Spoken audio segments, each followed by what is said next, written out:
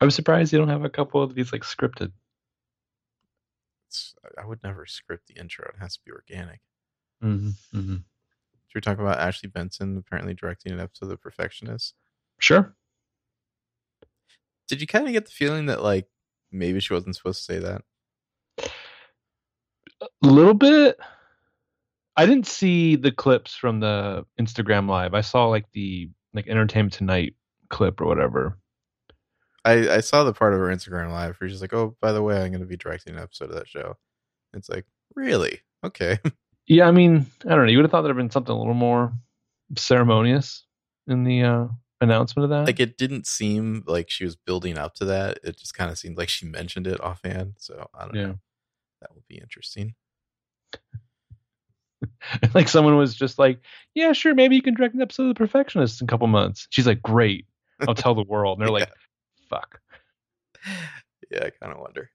Anyway, she Or was just when the interviewer's like, "Oh, what kind of preparation did you do for that?" And she's just like, "Well, lots." Shall we start the pod? Mm. Hmm.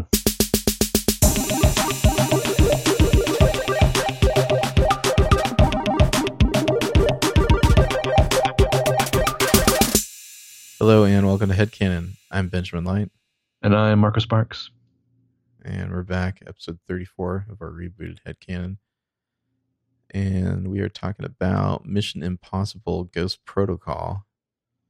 But before we get to that, we'll have a little discussion of pop culture. Thought maybe we could talk about some of those new trailers that came out of Comic-Con too. But what are you watching right now? The most recent thing is just catching up on the last two episodes of Sharp Objects yesterday. Oh, yeah? So you're It's like, caught up? yeah, it's like literally the last thing that I've watched. All right, how are you feeling about that show? How do you feel I'm about your enjoying. girl Willa? Oh, I love my girl Willa. Quick, quick introduction. Quick exit. Yes. Spoilers. Sometimes I just want to get away from here. Mm-hmm. Does it get better? Now, whenever No. we'll get into it, but now whenever I hear the term "getaway," unfortunately, I'm triggered back to. Did you see like the trailer for like Discovery season 2, the fucking Lenny Kravitz song? No, I'm like so out on that Star Trek reboot. I'm gone, light years But, away. I'm in the fucking Delta Quadrant. The trailer's not bad for a show that like is heading in the wrong direction, kind of like you are right there. But like, it's like, why are you using a Lenny Kravitz song? I'm headed in the wrong direction by steering away from that show. No. Okay. I mean, just it's like not too terrible, but it's heading in the wrong direction, and it's like gaining. It's at Impulse right now, and it's about to go to Warp Drive. Mm. Yeah. So, and I just hear, Ellen, I want take us to Warp 4. Yeah. I'm sorry. So yeah, Sharp Objects. Briefly on the Discovery thing, I just don't understand why they couldn't make like a new Star Trek show like that's like beyond, like I guess DS9 would be the most up to date one, right? Or Voyager, maybe a little. Like just it's 50 years later, new Star Trek show. Come on. That's a whole longer conversation. But why does it need to be? Why can't people move stories forward instead of going back and jerking themselves off? Here's the thing, though. What you're saying, though, is not even like a revolutionary hot take. It's such a pedestrian, I know, common sense take. But why can't Hollywood pay attention to that take? Is what I'm saying. Well, like, why are you following the last TV series was a prequel of another prequel? And it's like they've got, for the most part, a really great cast. They've got decent production value sunk into this thing. Fucking put them in a situation that will spell success. Like they've shot themselves in the foot once, and I feel like they're just wavering at shooting themselves in the foot again. Didn't they say something when like the show was first coming out and like Sarek was going to be on it, and they're like, "Oh no, we're not going to do Spock." I could swear they like said that at some point in the past, and now all of a sudden it's like, "Oh, we might do Spock, guys." Oh, the shit with Spock in the trailer is so frustrating. I mean, are they going to cast Zachary Quinto as that, or I don't know what universe this is taking place in? If it's like Kelvin universe, I mean, or not. I wish they had brought Bruce Greenwood into this one. But yeah, it's a different guy playing Pike, who like takes command of the Discovery in the trailer. Yeah. It's so stupid. Anyway, Sharp Objects. I'm enjoying it more. The handheld camera is still annoying. trying to look past that. Man, Patricia Clarkson, her character Adora is just such a monster. It just like fills me with rage. Mm-hmm. Showing up while she's interviewing someone. Mm-hmm. Well, just the like the handsy at the funeral. Yeah, that like, was when she like starts reaching again. I was like, oh shit, this is almost a comedic. That's like bit. making me so frustrated to watch. Yeah. I don't know. I mean, I do still feel like the show has a lot of that kind of like prestige TV like checklist that it's hitting, you know? Like I'm just waiting for the scene where Amy Adams, Camille is like, am I a bad person? Like we haven't had that like, anti-hero monologue yet. It might be. As she speeds away into the night. Then the last one. No, because you're gonna get more scenes of sweaty Christmasina like trying to pull a pig's tooth out of its decapitated head. Mm-hmm. Yeah, he was Boys. going for a little bit of a Goldblum look there. I think the top button undone. Well, first of all, Messina is like what 4 or 5. I mean, like he's a short dude with a little bit of a Muppet voice. I don't get Chris Messina. Yeah, he's not on the wall. Yeah, 5'9". He is not a snack. But yeah, I don't know. I mean, I've read the book, so I don't want to give anything away. But I'm enjoying it so far. To me, it seems pretty obvious, but maybe people who are not aware are missing some of the things I'm picking up. It's certainly possible. But yeah, this is like really like the ascension of TV and my girl Willa. Like she's fucking conquering. Like everywhere she goes, she's like people are talking about her. I mean that Everything Sucks show got canceled, but sure. Other than that, I mean, she's definitely the Handmaid's best thing Tale. about that show. People oh yeah, that's right. She's on Handmaid's like Tale. season 2 of that, right? Yeah. I need to watch more of that show. That show's just a tough watch. It's hard to get in the mood to be like, I want to watch Handmaid's Tale. There's a period there where like it had reached an equilibrium where I was like, oh, this is actually slightly more pleasant than the news.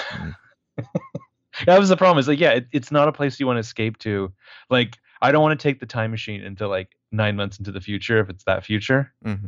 Like and there was a period of Mad Men, maybe it's like season 5 or season 6, where like the show was amazing and excellent, but it was hard to psych myself up to start watching an episode. Like once I started watching, I'd be into it. But it was just like there was just like this heavy foreboding over the whole show. It was hard to like get into a mindset where you're like you're ready for it. The season that started with Dawn looking down the elevator shaft? Yeah, probably that season. Because you're just fucking waiting for something horrible to happen. Mm-hmm. Yeah, that's how I felt watching 8th Grade, just waiting for something horrible to happen through that whole movie. Anyway, do you want to talk about any like Comic-Con trailers that came out recently? Go for it. Let's see what came out. There's a new Fantastic Beasts trailer, right? Mm-hmm. Did you watch it? Mm-hmm. Any thoughts? I did not love it. This seems like a story that could have been told in passing amongst characters in a different Harry Potter set story. And even then I'd be like, oh, it doesn't really seem like Newt Scamander is going to do too much there. It doesn't need to be that involved. It seems really complicated, I guess. Like it seems like there's potentially like a lot of moving parts to this plot. I kind of wonder, maybe this is something where Rowling has like planned so much out and it's like, oh man, this Credence character is going to be important in like movie 4. So I'm just going to set it all up now. And like, there's so many balls spinning in the air. Maybe it will all come together eventually and it'll be like, oh, she's done it again. But like, it doesn't feel like it's building up to complexity. Like it just started out complex. You know, it's not like the initial Harry Potter book started fairly simply. I mean, there's a lot of world building there, but it's like she doesn't throw too much at you at once. Can you imagine this franchise if somehow that hack David Yates is like the Columbus, and then we're gonna bring in Quaron? Fucking please, anyone else, please direct the third Fantastic Beasts movie. They've got to move on from David Yates. He's done 6 goddamn movies. Ashley Benson's going to also direct the third Fantastic Beasts. That would be fucking fantastic. I'm sure she'd do a better job than David Yates. Newt, I need you to do more Hannah face here. Mm-hmm. Just like my preparation is I didn't watch your movies. Yeah, Yeah, I think the greatest, like one of the greatest bits of Lupin was just handed over to Jude Law to give. Like I feel like they're just trying to cement so much of this young Dumbledore character into the story. And again, I don't know when the general premise of these movies came up. Obviously, it's a huge twist, and it's where this franchise is going. But in general, I didn't think like, oh man, I wish they would really like squeeze Grindelwald into all of that. And now with Grindelwald, you're getting like young Dumbledore, and it's like people were excited about that, but there were a maybe, lot of Sorcerer's Stone references, if I recall, from the new trailer. Like, well, like what's his name actually shows up, Flamel. yeah, the Flamel, um, Azkaban reference with the Bogart lesson. There's some other stuff too. The Deluminator. There's like one more thing that was from Erised. Sorcerer. Erised, yeah, Mirror of Erised. And it's like, okay, guys, we get it. We know it's in the Wizarding world. I hope that scene in the movie where like Jude Law is like looking in the mirror and he sees like that scarred, hideous, wrecked visage of Johnny Depp appear, and I hope that young Dumbledore is just like, honestly, I've got the strangest kink, or whatever. Like, ugh. Well, they I think that it was mentioned recently that like they don't really have any scenes together, Dumbledore Yeah. and Grindelwald, which makes sense. Like going on the original story, we've been told that like Dumbledore like avoided confronting him for like 5 years or something. Like he waited and waited before he finally did it himself. So they probably shouldn't have any scenes together, but it is a little weird that they've built this up so much, and then now it's like, oh, by the way, they don't have scenes together. I don't know how you don't do a thing at least where granted it's wizarding, so they wouldn't do this, but like where in the middle of something that Grindelwald's doing, like I don't know, he like picks up a phone and he's like, "Who's there? Who's there?" And like Jude Law's on the other end, like like It's taking it Kermit. in. Yeah. Like I would think they would have something, even if they don't share the physical scene together, where there's like some kind of moment that passes between them, Yeah. other than staring in a mirror. Also, isn't Dumbledore like not the Defense Against the Dark Arts teacher? His Transfiguration. I don't know. Maybe he's subbing that day. I don't know. I'm going to try to withhold judgment until you see the movie. Maybe there are explanations for why all these things don't seem to fit the canon. Yeah. And if they don't, I, of course, will blame it on David Yates. Yeah. That's fair. Don't at me. Let's see. What were the other trailers that came out? There are a couple other big ones. Godzilla. Oh, no thanks. Prestige, Pacific Rim. Yeah, not feeling the whole Millie Bobby Brown thing. I don't know. Like those movies, they make them just feel so like portentous, and it's like self-serious. Like you're making a fucking monster movie. Come on, man. Also, the people, including Ryan Johnson, who like praise the use of Claire de Lune. Claire de Lune's a great jam. Like you could drop that on almost anything and elevate it. So I think that's what's I don't called think it's saying something nice. Finding something nice to say. I don't think that's like a particularly like brilliant or subversive move on the part of this movie. I don't know. Maybe if in the actual movie they like have a monster fight scene to like one of the gymnopedes or whatever, but like yeah. I don't care. I don't care about the Godzilla movie. Yeah, I don't care. You're a Godzilla guy, right? Not really. I mean, old school Godzilla. I had like a tape of Godzilla versus Megalon that I used to watch as a kid, like every weekend. But yeah, that's old school Godzilla, not this new crappy one. Aquaman, just still pass for me. Yes, pass. Looks better than the other DC movies. That's just barely saying something. Redheads, am I right? Yeah, but my man. Yeah, that's the thing, is it's still like he's at best the nicest guy at like the biker bar is his whole affect.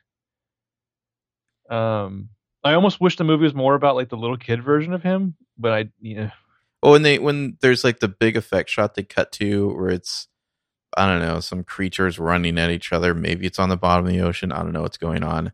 It's like their big effect shot, and I'm just like, oh my god, how fucking boring. Like, like it's like, oh wow, a bunch of CGI running into each other. It's so exciting. I mean, that similar sequence in Infinity War is definitely the most boring part of Infinity War. You know, it's Yeah. like, oh yeah, a bunch of weird animal things that they're fighting. Cool. Patrick Wilson, I feel like would never play like a normal, mild mannered, I believe that non-rapey protagonist again. I believe Patrick Wilson is his character from Hard Candy. Mm-hmm. Mm-hmm. He'll never be anything else to me. Mm-hmm.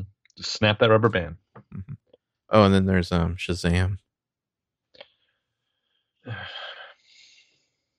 I find the costume abhorrent. It looks so bad to me. Mm-hmm. I don't know why he's wearing this like goofy muscle suit. Like he looks too cartoony. I can't. He looks like Flex Mentallo. Like it just looks dumb. I mean I don't really like Zachary Levi anyway. Like I don't know. He seems like the off-brand version of something else. I get like Sky High vibes from that stupid muscle suit he's wearing. Like was he not jacked enough by himself? They had to put him in a corny suit. I don't know. I don't know if I can differentiate between Sky High and Zoom. But exactly. Yeah, I feel you. Zachary Levi is. I never watched Chuck. I wasn't a Chuck guy. Yeah, neither was I. But like the superhero version of Big, it just doesn't. These DC movies just don't interest me. I think part of it was that was like the fourth of the DC trailers I watched in a row, and you really start to notice like, oh, they're just working on a template. Like all these trailers are cut the same way. Like at the beginning of that Shazam trailer, it's like these do like hard percussive cuts, like and it's like, oh, what's happening on screen? He's moving into a foster parent's house. Like, why are you editing it this way? Like, what is going on? This is not building excitement at all. You're just cutting it that way. Like in the editing room, Michael Bay is going to come smashing through the wall and be like, "You're doing it wrong."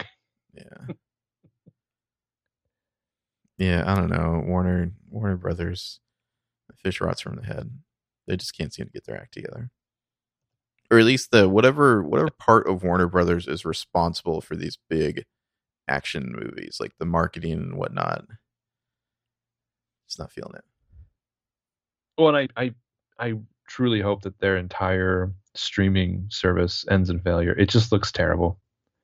Oh, don't they have like a DC streaming thing now? Yes, with like 4 original live action superhero shows on it. Mm-hmm. I will say it's not normally my kind of movie, but one of their other movies, A Star Is Born, I guess I kind of want to see that. I don't know. The trailer's decent. Yeah, I'm kind of surprised at like, I hate to say it, but good job, Bradley Cooper. Like, especially since like I've seen that trailer in front of almost every movie when I've gone to the theaters, like in the last 2 months. Mm-hmm. Yeah, no, it's a decent trailer. I feel like that kind of filmmaking seems to be the only thing Warner Bros. Is doing right. Like let's just go find kind of like a smaller kind of personal talent and let them do their thing. Like when they're trying to make these big tentpole things, I don't know what's going on there, but it just feels off. Mm-hmm. It's like it's just not in their wheelhouse. Also, I kind of like, I feel like Bradley Cooper would be redeemed if he just plays this character, this like Chris Christopherson character in real life from now on. There's a shot in the trailer, I think it's where he's like in his limo and he's just like, just wanted to see what you look like or something like that. We're like, man, I don't know if it's like makeup or what. Look at you. Yeah, god damn, it looks like haggard. Yeah. Like, haggard. She drank a whole bottle of whiskey and stayed up for 3 days straight before you got that shot. Yeah. Yeah.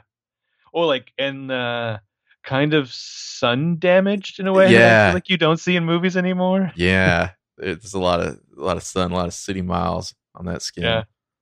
Or sunscreen. Well, it just I want to edit that thing with Dave Chappelle's character into just about any other movie trailer where like, this is the first time I've ever actually been worried about you. Like, just imagine if you could cut to any other movie character and see how that holds up. Yeah. My man. Yeah, let's see. I think those are the main trailers. I didn't watch the Glass trailer just because I'm not here for Shalaman. Sorry. That is fucking hacky, stupid shit. Yeah. I didn't see Split because it's not my thing. But, oh boy, this looks... I saw most of Unbreakable and it was not my thing. I don't like Shalaman's style. Like You never saw all of Unbreakable? Interesting. I don't think so. I've seen most of it. Okay. that was only his second big movie, and already I was like, oh, I get it. He just has people whisper all their lines pass. Mm-hmm. He likes he likes like the long takes where an actor can really sell or thinks they're selling a monologue. Mm-hmm. All right. Well, what are you listening to right now? Random song. I mean, lots of things, but random songs that I've downloaded, like the new Metric, the new Is there a new Death Metric? Cab. There's a new Metric single. Oh, single. Is it like for a soundtrack or something, or? No, it seems to be just a standalone single called Dark Saturday. Oh, there's a new Muse single too. Well, I'll have to find that Metric one. I think that was great. A band that I didn't want to like, but I've kind of come to enjoy. The 1975 has a new song out. Glow made me want to go back and look at. I don't think I ever actually listened to the last Brandon Flowers album, so I was downloading that. Mm-hmm. So the Flamingo one. No. The Desired Effect. Mm. Yeah, he had one after that. Flamingo was kind of when he was still in that one phase that came out of the Killers. This is more just 80s synth stuff. All right. What am I listening to? I don't have any music to say, so I'll give a shout out. I don't know if you've listened to this yet. The latest episode of the We Hate Movies podcast, where they do Rookie of the Year. It's pretty goddamn good.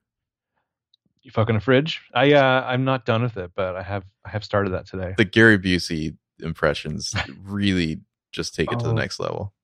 When I was driving home, they were on one of the riffs. It was really good. Yeah, they're really heating it up. You're gonna do cocaine, but it's gonna be out of my mustache.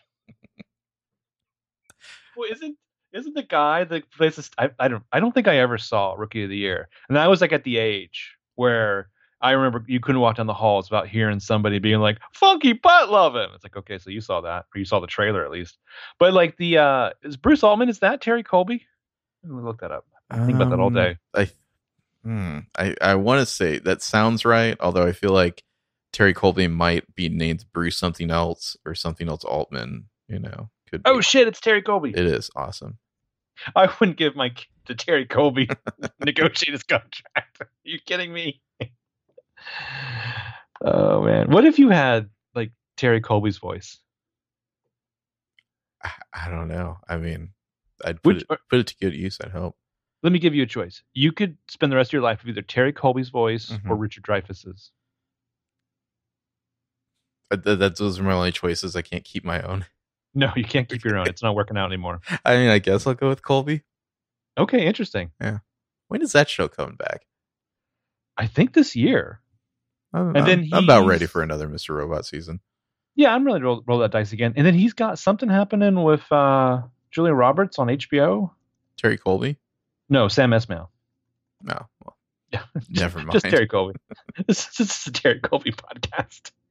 Colby Cast. We're going to call him actually by his real name as little as possible. Mm-hmm. It's called Homecoming. I'm sorry, it's on Amazon.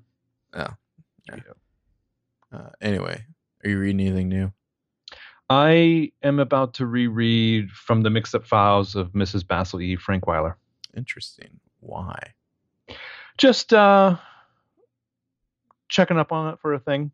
Okay. What about you? Gonna then rewatch Royal Tenenbaums afterwards, or even Mr. Robot. It ties into that as well. I am still reading To All the Boys I've Loved Before. I think I'm over halfway through now. It picked up. I got to the the inciting incident, I guess you'd say. It's cool. It's enjoyable so far. I don't know. I'm wondering where it's going, but yeah, it's not too bad. It's a typical teen book. I mean, I don't know. I don't want to say that like a disparagement or anything, but I feel like it's hitting the appropriate beats. Yeah, sure. You know what I want to do again? We've talked about this many times over the years. I really am in a mood to go on one of those like Alaskan, like glacier watching cruises again. Again? Have you gone on one before? No. I'm sorry. The vibe has overcome me again, as it does periodically over the years. The vibe of going on an Alaskan cruise has come over you? Mm-hmm, that's right. Okay. Aren't you just saying you wish it was cold right now? That's I'm definitely wishing it was cold right now. Yeah. Fuck me. I fucking hate this summer. I'm Hmm. so done with summer. I think 5 years ago I was like, what the fuck is summer's whack? Like, I think I gave up on Christmas first and then summer. Wow. Yeah. All right. Frame that one. All right. Shall we talk about the Mission Impossible Ghost Protocol? I don't know. You ready? It's a great name, by the way. Ghost Protocol. It's better than Rogue Nation, which should have been Rogue State. Rogue Nation absolutely should have been Rogue State. But yeah, Ghost Protocol just sounds cool. Speaking of like snacks, how long has it been since Tom Cruise ever came under the fuck category and like fuck Mary Kill or Mary fuck kill? I don't know. I guess it depends on who he's being grouped with. You know. Okay. I think he's probably not going to get in the Mary category ever again, but he might get in the fuck category. Okay, so let me ask you a question. Your choices are Mary or fuck, and all you've got is Cruise and Jeremy Renner. Well, I mean, obviously, we know where we're going there. Anyway, let's do our opening statement. Spoiler warning, by the way, for Mission Impossible Ghost Protocol. It came out like 3 or 4 years ago. Yeah, for this movie that came out in 2011. Is it that long ago? Yep. Fuck. Yeah. Crazy. I guess I'll go first. That's so yeah, 7 fucking years ago. Jesus Christ. All right. Let me check. Yes, you're right. That is 7 years ago. Good math. Yeah, holy shit. This movie, I'm going to go and say that this movie is perfect. It's maybe not perfect, but it's perfect to me. I always, every time I watch this movie again, I want to reevaluate why I don't have this like in a just top 10 of just fun movie going experiences. This is a movie for me that like, if I ever see any part of it come on TV or I watch a scene or somewhere, part of me just wants to sit down and just finish it to the end. Like it's like an OCD. It's got this kinetic and probably the most enviable perfect pace of a movie ever. Side note to an opening thing, as I'm watching this, I am shocked at just how much is communicated just through these people sharing glances, like the comedy and the drama and everything. I'm fascinated in it. But yeah, I love James Bond movies. I love spy movies. This movie like out super spies the fuck out of anything Bond has ever done. It's like crazy. Like it's so fun and so like perfectly like Star Warsian in its movie logic. At the same time, you've got like the white hot energy, like 5 Moonrakers, 2 Octopuses, and a Casino Royale exploding throughout this thing. It's just brilliant. It's a movie where it's got perfect movie logic in the sense that it tells you what it needs to do. It sets up these situations and it immediately throws wrinkles in them. For a movie that's so based on gadgets, they almost immediately break as soon as action sequences and set pieces start. And you just have these characters having to survive insurmountable odds. It's like literally edge of your seat popcorn thriller filmmaking. And I love that these characters just barely survive that seat of the pants, and that kind of propels them into the next thing. Rewatching this, I just felt like, fuck me, this is like the template for like what something like Justice League should have gotten right and couldn't remotely. Like just like the absolute dog shit worst version of this. So yeah, for me, at every step of the way, this mission got more impossible in a great way. Over to you, Bedjo. All right. Well, hot take. I think Brad Bird is a better live action director than an animated director based solely on this movie. Word. And not Tomorrowland. I think he just needs Bad Robot producing his movies. I feel like there is a special kind of alchemy here with the you had like there's a J.J. Abrams, his fingerprints are on this movie in the background, and I think it works perfectly with Brad Bird. Anyway, this is a fantastic movie, really about everything you could ever want in like a summer action blockbuster. I love the pacing, I love the way it keeps escalating, and the stakes keep getting higher and higher. The script is like right from the Raiders of the Lost Ark school. It fails spectacularly. Like everything they do fails, and it just ratchets up constantly. Paul Patton, great Lancer character. You get some fun old cameos from some of the older characters. Ethan Hunt is just a maniac in this movie. Yes. I like that they followed up on his marriage from MI3. You're kind of wondering like what happened with that, and it's like, oh, they're actually weaving it into the plot. I think these movies have a kind of very broad serialization without getting too bogged down in, you know, the lore and all that business. It's like just enough to set up the next big adventure. There's some great videos online about how this franchise kind of reinvents itself with every movie by adapting to the style of the new director. And this one, I think it definitely has that kind of kineticism of an animated movie, but still you really feel like the visceral stunt work. I think this was the movie that started the whole Tom Cruise will do insane stunts because he's insane, like meme that's out there now. All in all, might be my favorite Mission Impossible movie. I think so. Set pieces are just outstanding. I mean, you think so? It is. Yeah, it is. It is. I guess it's my favorite. I might be convinced that Rogue Nation is like, I don't know, quote unquote, better or tighter or whatever, you know, or like more expertly crafted, but I enjoy this one more. There is a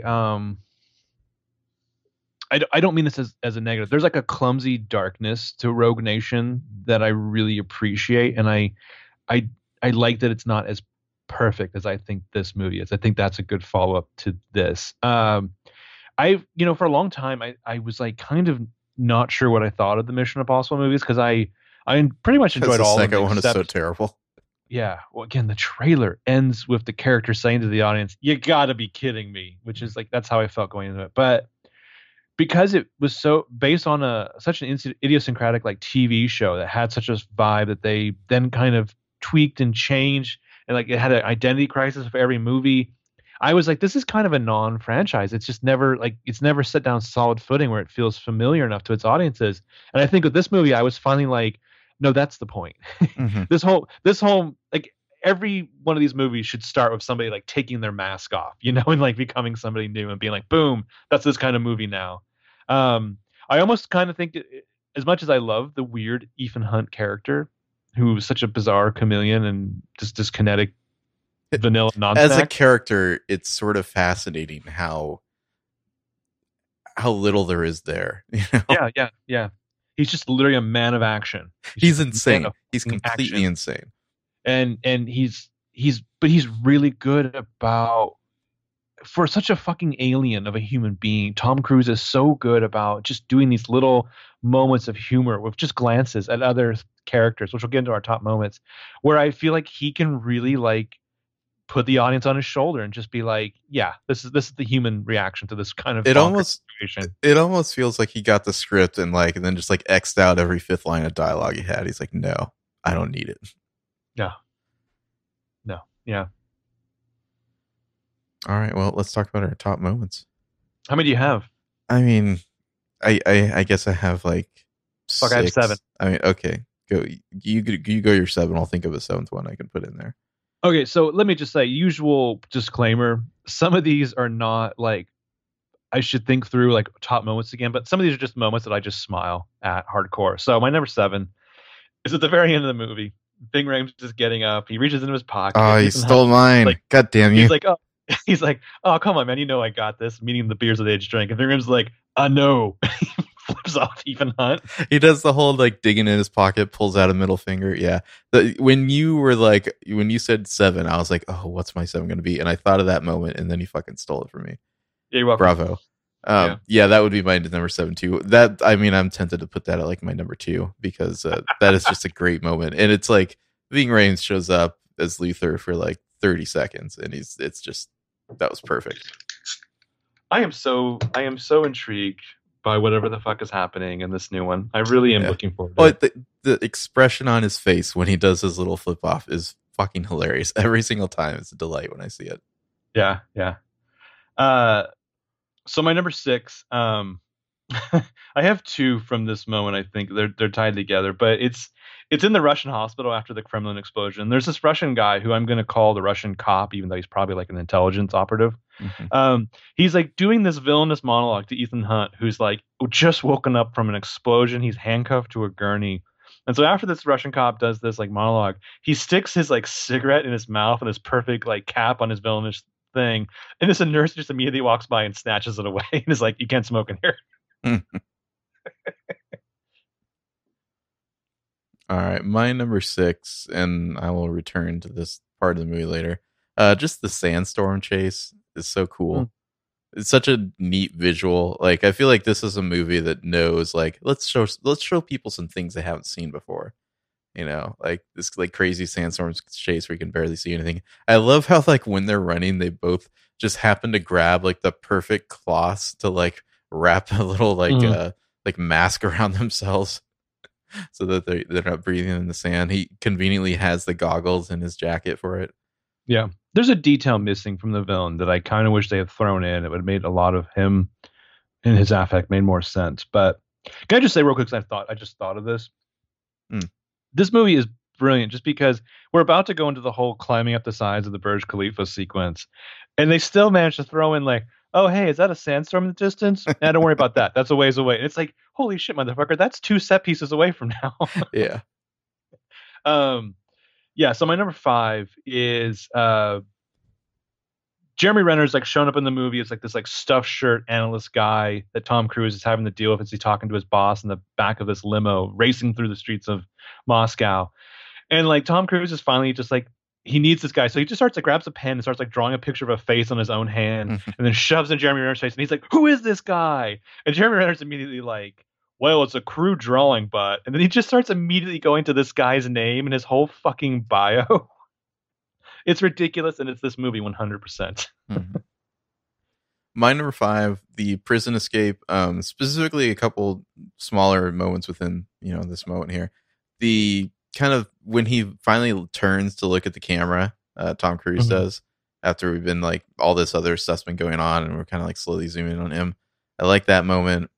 And when he drops over the railing is also like, to me, I don't know, something about the physicality of that. Yeah. And the way it's like, it seems like he might just be stretching for a moment and then he just jumps right over the railing and like slips down to the next level. It's very cool action. I'm always surprised to hear that Tom Cruise wasn't a dancer, because the way he uses his physicality in movies, like some of the fighting stuff that he does as he's like running through prisoners in that sequence, he'll just like juke under a guy real quick and then like cut over to this side. It kind of reminded me like of the fight with the 5 guys in Jack Reacher.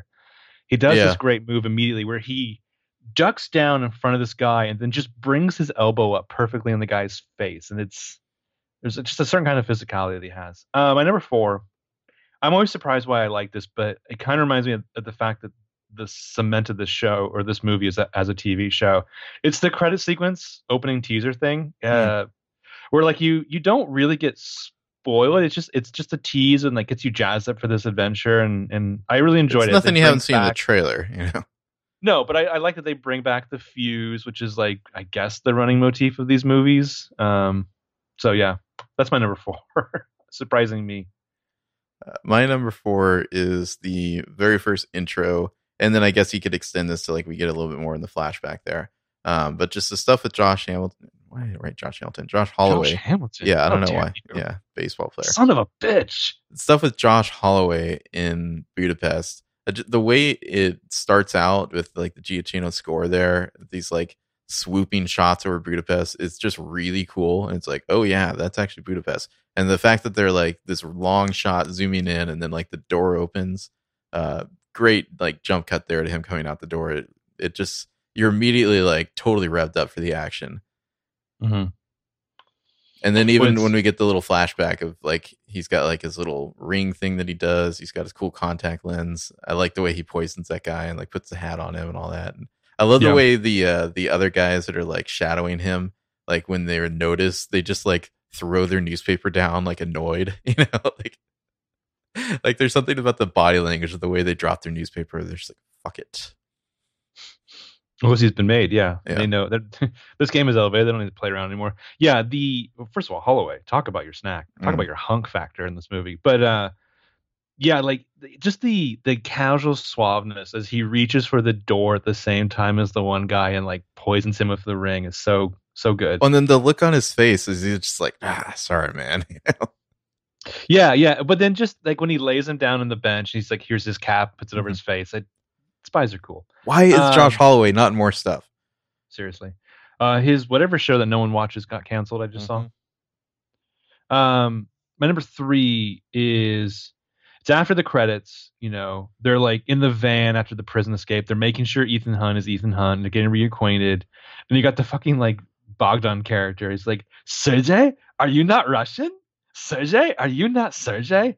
And he's like, Meanwhile, like Ethan Hunt, he's like picked up a gun, he's checking it, make sure it's the right kind of ammo, and then he just shoots this guy like in the throat. Ah! He's like, Oh, don't worry, I always take care of my friends. And like Bogdan's just like doped up, and he's like, my friends, and he falls backwards. He catches him, and they've pulled up alongside another van to like sweep away, and they just effortlessly just slide him from one sliding door into the other, and then the two vans drive off. I love that. well, the slickness of it to line Yeah. up the two doors like that. Yeah, it's I don't know. It's just the difference between a lower rent movie and this franchise. Where are we at? Number 3? 3. Mm-hmm. The video screen infiltration of the Kremlin. I mean, really, the whole Kremlin sequence is amazing, but specifically the kind of like silent sneaking that they're doing with that video screen. Mm-hmm.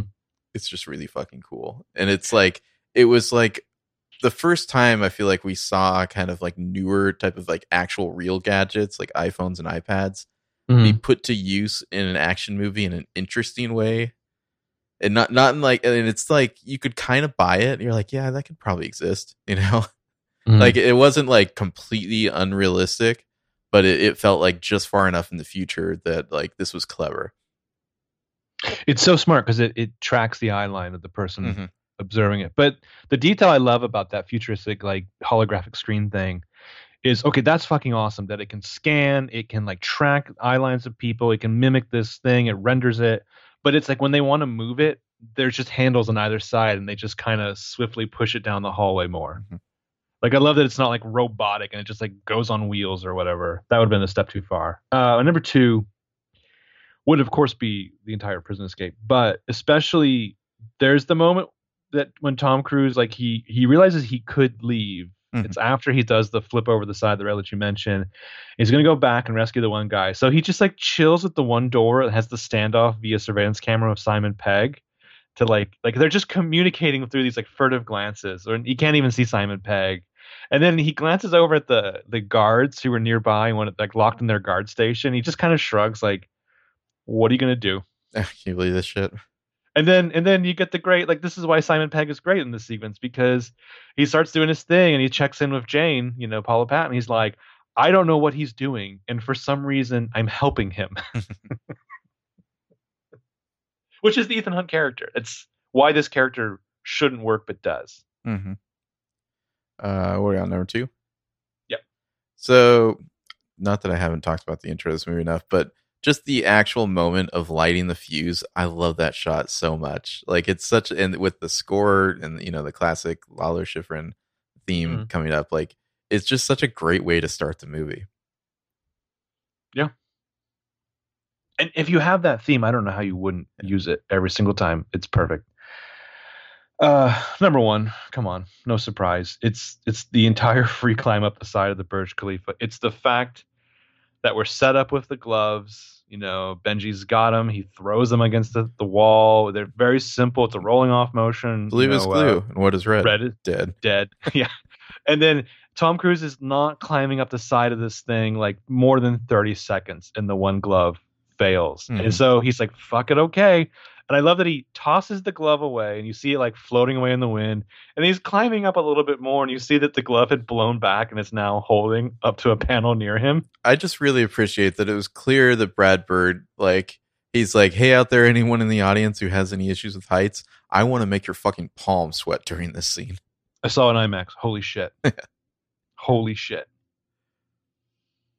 Yeah, my number 1 is the same sequence. In particular, if I could narrow it down to a single moment, it's when he's made it all the way up there. He's like raced back down on like, I don't know, he's on like an electrical cord or whatever he's used to rappel back down.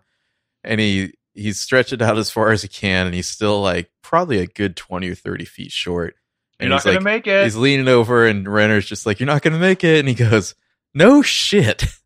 Like that moment killed in the theater, because it's like, that's exactly what he would say. You know? Yes. And then the way he like does his crazy like dive into the window and like slams his head on the top of the thing. Yep. Yeah.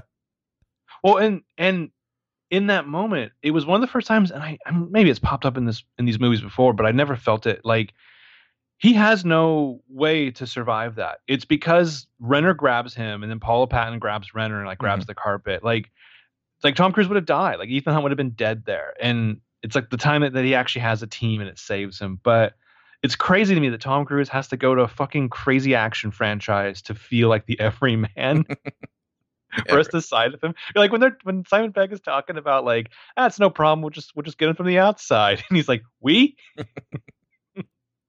Well, I don't know. There's something about the way they fail in this movie. Like that scene would not be as good if he just like perfectly sailed through the window and like did a shoulder roll or like a 3-point landing or something like that. You know, like it's good because it's not perfect and slick. Yeah, I mean, the closest I was going to say that what you're describing to me is like the old Arnold Schwarzenegger character in like so many of his movies in his heyday. And then these movies kind of feel like when Schwarzenegger would play with that a little bit, like maybe in True Lies, but way more so. I keep thinking of that scene, even if you haven't seen Jurassic World 2, you've probably seen the trailer, where he like does this crazy dive like through the T-Rex's jaws to like get away from it when it's like in that like container thing. Sure. You know the scene I'm talking about? Sure. And it's just like, yeah, that just doesn't look right. It looks too perfect, you know? Like, yeah, I need it to look a little more realistic, a little less like it's like clearly CGI. Yeah, I mean, don't let it go unspoken. The movie's never going to refer to it, but after every one of these sequences, Ethan Hunt is pissing blood.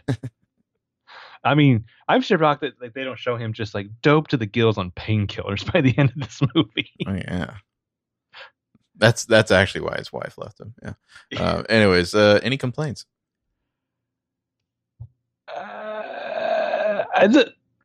On one hand, the villain, who in my notes I kept referring to as Fat Blomquist, isn't quite spelled out, but he doesn't really need to be. Here's my gripe with that character. He's like a nuclear theorist, like talking about like the ontological threat of nuclear warfare. I don't remember if they mentioned it, but I wanted something to be like, oh yeah, by the way, he's also ex-special forces. Yeah. Former Russian Air Force or whatever. Yeah, give us something but like, there. Rewatching the movie, a lot of the things that I was like, oh, this is okay. It's not really going anywhere. I was like, oh shit, it does go somewhere. Like just the whole fucking Bogdan to his cousin to the Russian cop guy, back to the end. Even Ethan being in prison. So it's kind of a cleverly thought out movie with its threads. Mm-hmm. So I'm tempted to say no, not really, no changes. No, we're not to make one change yet. But complaints wise, I think the third act does lose a little bit of momentum. Because it has to up the drama at that point, and so it does. I mean, it's not a huge problem, but I think it's after the Burj Dubai. It's like I don't know what you could do to really top that, and I think it wisely decides not to try to completely top it. But at the same time, it's like you definitely feel like the high moment is the middle of the movie. Yeah. And then I kind of wonder if maybe Jeremy Renner is miscast in this movie. Like he's okay in the role, but he never quite gels for me with the rest of the cast. Well, he doesn't fit in this movie the way I felt like he didn't totally fit in like Hansel and Gretel. Yeah. I wonder if maybe he's playing two characters mashed together. I wonder if maybe he and Josh Holloway should have switched roles for this. Well, but at the same time, they play him up at the beginning like he really is the nebbish analysis. But then they also want him to be like broken, you know, and like haunted. Like a broken action it's a weird mesh together that I don't really get. I don't know. I feel like Holloway could do broken better at least. I went into this movie like super freaked out because I want to say they kind of had like hinted kind of sort of like, you know, Jeremy Renner's being groomed to take over the franchise. And I was just like, I don't want to watch that. I mean, to me, that's you're lame ducking your movie. And then I'm watching this, I'm like, he's clearly not taking over the franchise. Well, they like did that for two different franchises too, like this and the Bourne movies. Well, I take that back though, because I've been wrong before. Where I'm just like, nah, they would never make the stupid mistake and like put Andy Bernard in charge of The Office. Mm-hmm. They will. All right. Well, let's get into some general discussion. It's almost an hour into the podcast already. Excellent. The opening of this movie with that soundtrack is fantastic. I mean, it's straight up the beginning of Psycho. It's Hitchcock directing a modern action movie. I love it. Just zooming into the city and then Holloway like bursting out of the door and running across the roof. I wonder if that's a set. Like the jump cut is so good that I kind of wonder if like they faked it. I mean, if they did, it looks amazing. But I don't know. It looks pretty good. It's kind of crazy that you have this action moment at the start of it, and it's not Ethan Hunt too. Yeah. Yeah, I remember when Josh Holloway was casting this movie, I was like, oh, awesome. And then like the beginning of the movie, it's like, oh, this is awesome. And then, oh, never mind. Bye-bye, Josh Holloway. It is kind of funny to see Lea Seydoux in this movie as an action star, especially after you've seen Blue is the Warmest Color. It's like, I don't know. I guess I buy her in it. She seems deadly. Yeah. Well, I think she's perfect in this movie to the point where, for a lot of reasons, like her taking the role in Spectre is such a step back. Well, it's such a weird casting. I don't know why they did that. After it's like your rival spy franchise, she already showed up in as like an assassin character. It's weird for you to recast her as like this like ineffectual ingenue character instead, you know? Well, and that whole thing is ruined. They fall in love, yeah. It's ruined because the movie's bad, but also because right before it came out, I saw someone caption a picture of them together, and it's like, "Oh, James Bond brought his daughter to work that day." Yeah. And I was like, I can't unsee that. Well, it's one of those things where when they first get cast, you're like, well, they're not going to do a love interest thing, right? And then they do. Yeah. Well, because the difference is a Daniel Craig character, especially like as Bond, that character fucks. Ethan Hunt, not so much. Yeah. Has he? I think him and Tandy Newton may have in Mission Impossible 2. Yeah, I'm pretty sure we see them at least begin to get it going. Obviously, he's married in MI3, so you can assume that they had like a honeymoon or something. But that relationship, the way they do stuff with it. I mean, I want to say there was definitely sparks. At least I was feeling them for Rebecca Ferguson. Oh, I have a different take on that, but I think really okay. Isn't he kind of has like, I don't know, femme fatale chemistry with the I can't think of her name now, the girl from Mission Impossible 1. Is that Emmanuel? Oh, Emmanuel Béart? Yeah. Well, yeah. He's like in love with her. I should rewatch that movie. It's been a long time. You should rewatch that. So the whole crux of the gist of most of that movie is that he has this massive unrequited crush on her.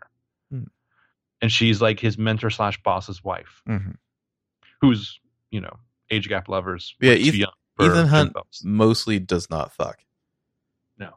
Not like Bond, that's for sure. And it's weird to think about him because we know from the first one that he's like this like farm boy. I want to know how, like, we meet him like throwing this rock around this prison. This is just a fucking like piece of concrete or something. Yeah. That somehow he can throw and perfectly have it bounce back to his hand every single time. Which to me, I feel like this is suggestive of his mania, that he would practice long enough to be able to do that. Well, this is what he does instead of sleeping. This is what he does because he's in prison, in a Russian prison, which might be the worst thing on earth, where he's not like sitting there like peeling the bottles or peeling the labels off beer bottles all day.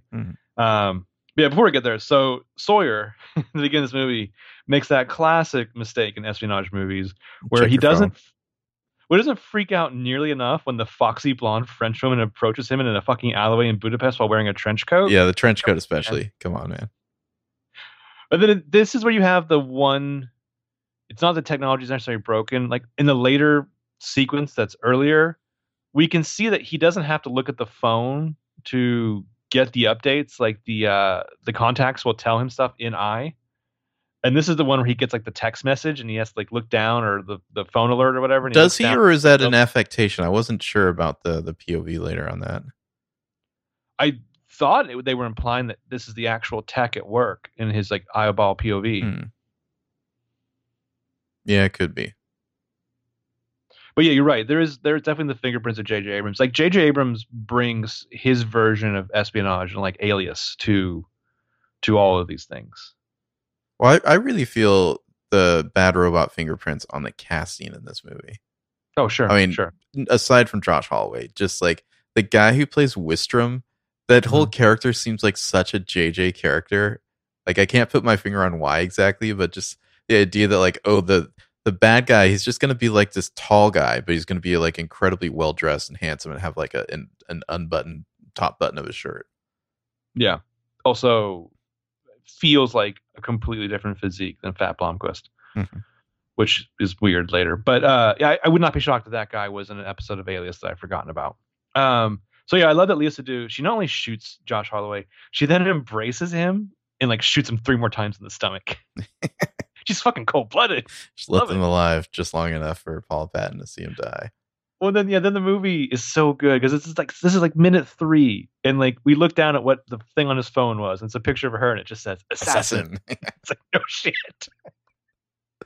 Love it. But yeah, then there's the prison sequence, which is just wonderfully conceived, perfectly shot, perfectly edited together. Do you think that this Russian prison guard, he's dead, right? Oh, for sure. I mean, they just beat the shit out of that guy. For sure, yeah. They fuck him up. They fuck him and then they fuck him up, or maybe backwards.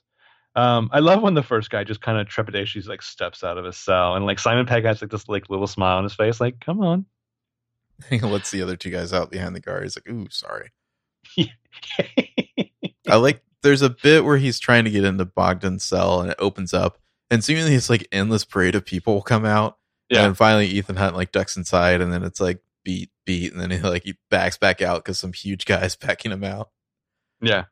Like, I like that that's what you need in a good action hero. He can't be like the biggest guy unless it's Arnold, basically. Like, normally you want your action hero to like have adversaries that are more physically impressive than him. Well, and I think they're so smart about keeping him lean, not bulky. Yeah, and these prison cells, like some of them have like 8 people dogpiled in a cell, and some of them have like 1. Yeah, what the fuck is this, like Russia bunk beds? Yeah, I don't know. That would suck. I mean, it would suck bad enough to have 1 roommate. Can you imagine being in jail with like 6 roommates? True story. The Russian word for prison is the same as the Russian word for summer camp. That's not true, but you know. Yeah, it just seems whatever, it's brutal. It's like, I feel like that's why they're like, they don't give a shit though about like letting these horrible criminals out, because it's Russia. Fuck. But I like there's a perfect cut, like it's like when everything's going crazy and then they're racing down the hall, and Benji, LOL, Simon Pegg's character named Benji, opens all the doors, and like suddenly there's like flaming like pieces of paper and shit falling down, and like it just like the visual is suddenly it's like a bright orange and yellow shot as they're running. Like it's perfectly timed for like the climax of that sequence. Well, and there's a great bit that you should include in your bucket list for every action sequence in a complex. There's one point Ethan Hunt's like, let's go this way, and he kicks open the door to the stairwell, and there's just like 6 guards like coming up the stairs. He's like, not that way. Like the fuse. But just having like Ethan Hunt, who we've seen can like navigate his way through this chaos, but like having him have to bring the Bogdan character through it is like fucking great. It's why that one scene, even though it's a much different dynamic, that one scene is great in Casino Royale when Bond has to like steal the guy out of the embassy. Oh yeah. He just throws him out a fucking window because he doesn't care.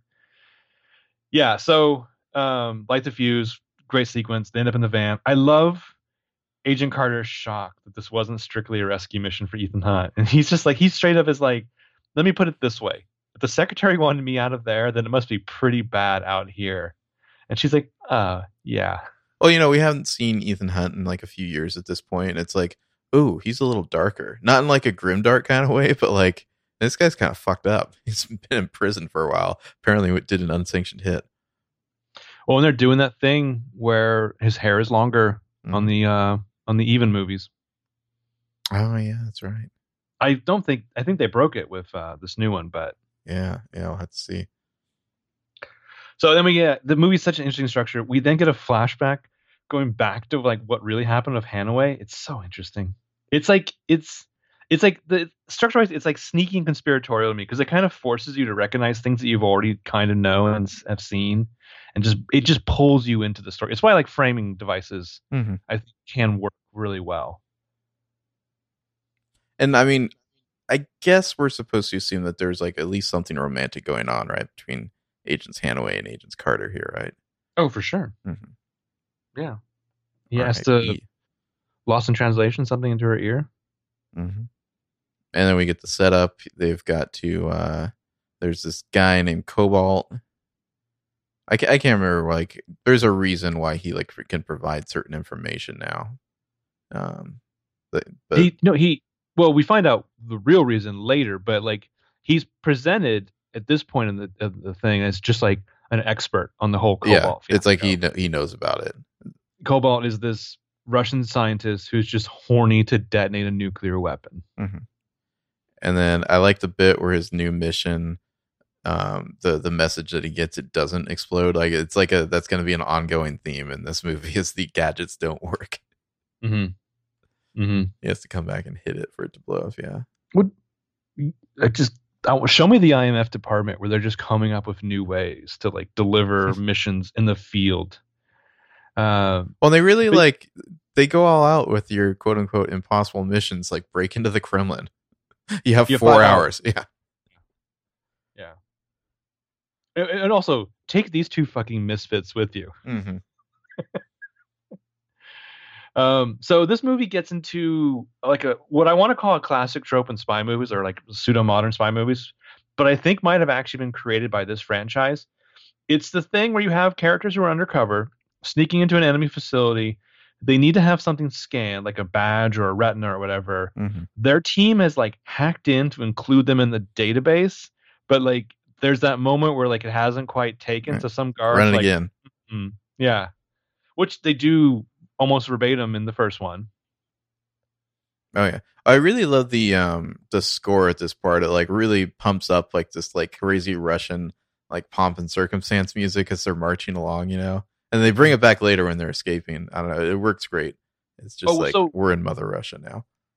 I didn't notice this the first few times I watched it, but after they clear the badge thing, you can see original Fat Blomquist. Oh, I know. Chilling. I also only noticed it this time. Like you can see him a couple other places too, but I noticed that there he was. I think he might have been doing something to like patch into their communications or something because he's doing something on his phone there. Yeah, it'll like come up later in the shadows watching them. Well, like there should be something there where he's like former special forces, which would explain why he's good at this stuff, and also despite the fact that he's put on a little bit of a punch. But yeah, there's the moment you're talking about.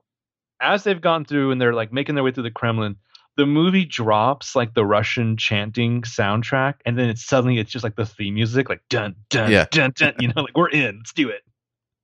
Yeah, I like his disguise here. Cruise says like whenever he decides to finally be old in movies, I think he'll be able to pull it off. Yeah. Well, but like so there's also kind of a vibe because I want to say this was like 10 years after the first one.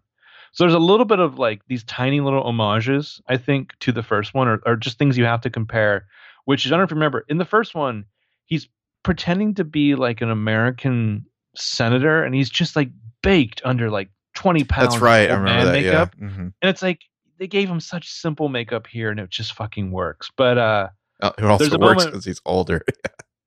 True. But like you don't need to give him too much. So there's a moment where he's like setting up the screen thing with Simon Pegg, and Pegg gives him like the condolences about the marriage. And I just love. Are you just gonna call him Pegg the whole time instead of Benji? Well, I guess he could be Benji and you could be Benjo. I don't know. I don't want to get confused. I don't want to put you in the same crisis that might have been with like Marco Fury, PLL. How are you not yourself? You know me. Yeah. So I had to get some blood drawn the other day. I thought of you. I thought about like taking a picture of it. You should have. Or like a slow-mo video on my phone and sending it to you. Did you watch it? Did you watch the blood go out? No. Why not?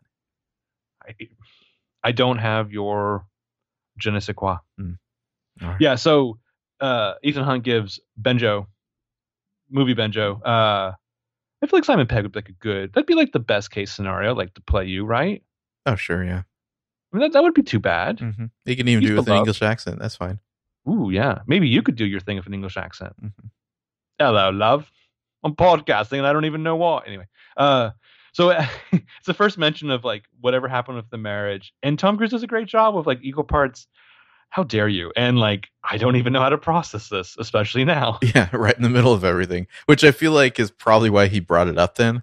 Because it's like, you're limiting the fallout from that. It's like, well, you can't really get him too mad at me right now. So, yeah, but Simon Pegg does this great thing as they're doing the screen stuff, where he's just studying the fuck out of Ethan, like how to act, when to move, following his lead. It's really good. Well, just anytime you can get a sequence where people have to be really quiet on camera on a movie, like it just works, I think. And they do a really good job of like making you hear everything. And I feel like I've been in a work situation where I keep hearing a fucking noise. I go investigate it. I love the noise that they use, the little water drop. Yeah. I like the bit where he accidentally puts his head in front of the camera and it's like he's giant. Yeah.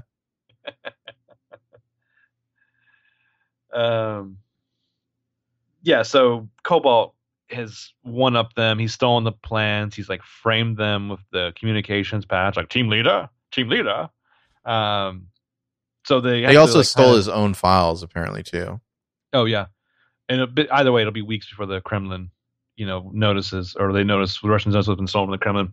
So they all have to kind of like go their separate ways. And so I just love the Ethan outside, and his disguise is to like take off like the patches of gray, turn the jacket inside out to something, and he has like a Bruce Springsteen shirt underneath and puts on hipster glasses. Yeah, it puts on the hipster glasses, and then like he has like a little like tourist brochure that he pulls out of nowhere. I like it because that's after like they bring back the Russian music again, and he's like ordering everyone around for like 5 seconds, and he just kind of like ducks around the side, and like within 2 seconds he's gone from Russian general to like American Bruce Springsteen fan. Yeah. So he recognizes the guy that he saw earlier, who'll be Cobalt. Kremlin starts exploding. We get the patented Tom Cruise running, and then I love that he didn't escape this one. It just like knocks him out. Pretty good. Yeah, it's pretty good. Good Tom Cruise running sequence, which you always need in one of these movies. Mm-hmm. I think it's contractually obligated. Mm-hmm. I like the kind of noticing that he's got an IV on, and then he raises up his wrist and he's handcuffed. Yeah, it's a good little reveal there. He's watching the news blast or the news thing, and like slowly like it turns into like translated, and then the Russian cop guy shows up. He's like, "Our media is no more truthful than yours," which is such a Russian thing to say too. Great detail there.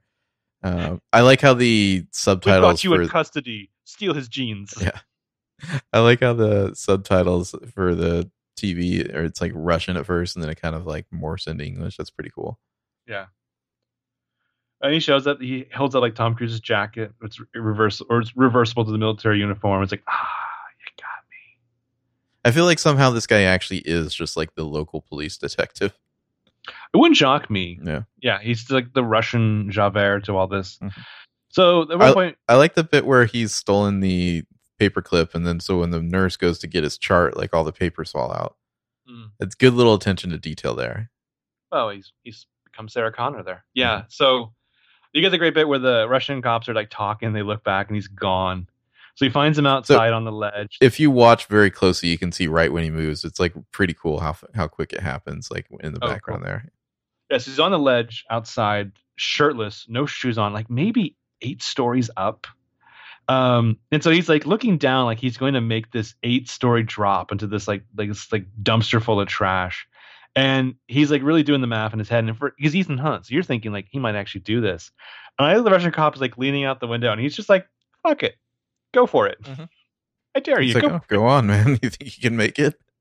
Well, and it's just funny here because this is like a shirtless Ethan Hunt scene, but it's Tom Cruise is obviously like incredibly in shape, but he's not like he's not like he hasn't drank any water for 3 days to look like extra veiny and ripped in shape, like yeah. It kind of looks like what you'd imagine like a middle-aged in shape person would look like.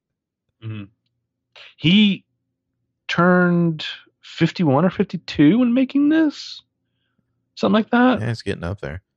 Yeah, well, like that was what was your math again? Was it 7 years? Yeah. Yeah, so think about he's almost 60 now when Fallout comes out. Jesus. I think he's got one more in him. I think if you get to 7 and then you call it quits or you hand it off. Do you remember like a couple years ago, I can't remember if it was before or after Rogue Nation, and they started floating the rumor that Brad Pitt was going to be groomed to take over, and it's like what? Yeah. It was a very brief rumor, but it was like, why don't you go and get a guy who's just equally old? Well, first of all, the age thing. Second of all, Brad Pitt would not make any sense at all as a Mission Impossible character. No, Um, no. I like how he like immediately like steals some shoes and like a jacket, whatnot. The jacket he happens to steal is like this like super perfectly tailored, like cool, like leather hoodie thing that he's got on. It's in like full Ghost Protocol mode here. We haven't even talked about. So he said, he's like, the Russian cop's like, yeah, go ahead, do it, I dare you. And he's like, Elon's like, nah, I can't do it. And the cop's like, yeah, that's what I thought. Come on back in, buddy. And then as he's like sliding along the ledge back in, he sees this truck coming. Like the plan formulates. Oh yeah, there's a convenient wire right here. I'll whip off my own belt and zip line down. And then to make it nuts enough, he's shirtless and shoeless. He falls onto the truck, immediately falls off the truck, and just like does this roll on like hard cobbled pavement. And to be fair, he looks pretty disoriented for a moment. Like he kind of can't believe he's still alive. And the Russian cop has this moment of like disbelief, and then, oh shit, I got to go get this guy. Yeah. But like you said, like, so he steals everything he needs casually, including a phone to like make a secure call and then like toss the phone. I love that. Ghost Protocol. Yeah. Then we get this cutaway to this like random like Russian. I don't know. Maybe this guy's no. I guess they're both supposed to be Russian. But they speak English. Yeah, they speak English too. It's like that kid's like, "Mommy, why are you speaking English?" or something like that. And then, of course, the Wistrom shows up. I think, is this the first time we see Wistrom? I think it is. Yeah, because you've only seen whatever Cobalt's actual name is. Well, it's like they're like, okay, the number one henchman. He's just going to be this really tall, like European-looking dude with like he's wearing a certain kind of short shirt where he wears the top button unbuttoned, you know. And but it's like a designer shirt, and that's his look. He's got kind of like a little more filled out, like Stephen Merchant physique, I feel like. But yeah, Hendricks is the Fat Blomqvist, and Wistrom is his probably one bro. Not call him Fat Blomqvist anymore. I know, it's terrible. I'm sorry. Cobalt. It's just funny at the end. It's funny at the end when him and Tom Cruise are fighting, and it's like one of these guys is really in shape, and the other guy looks like he's made of butter.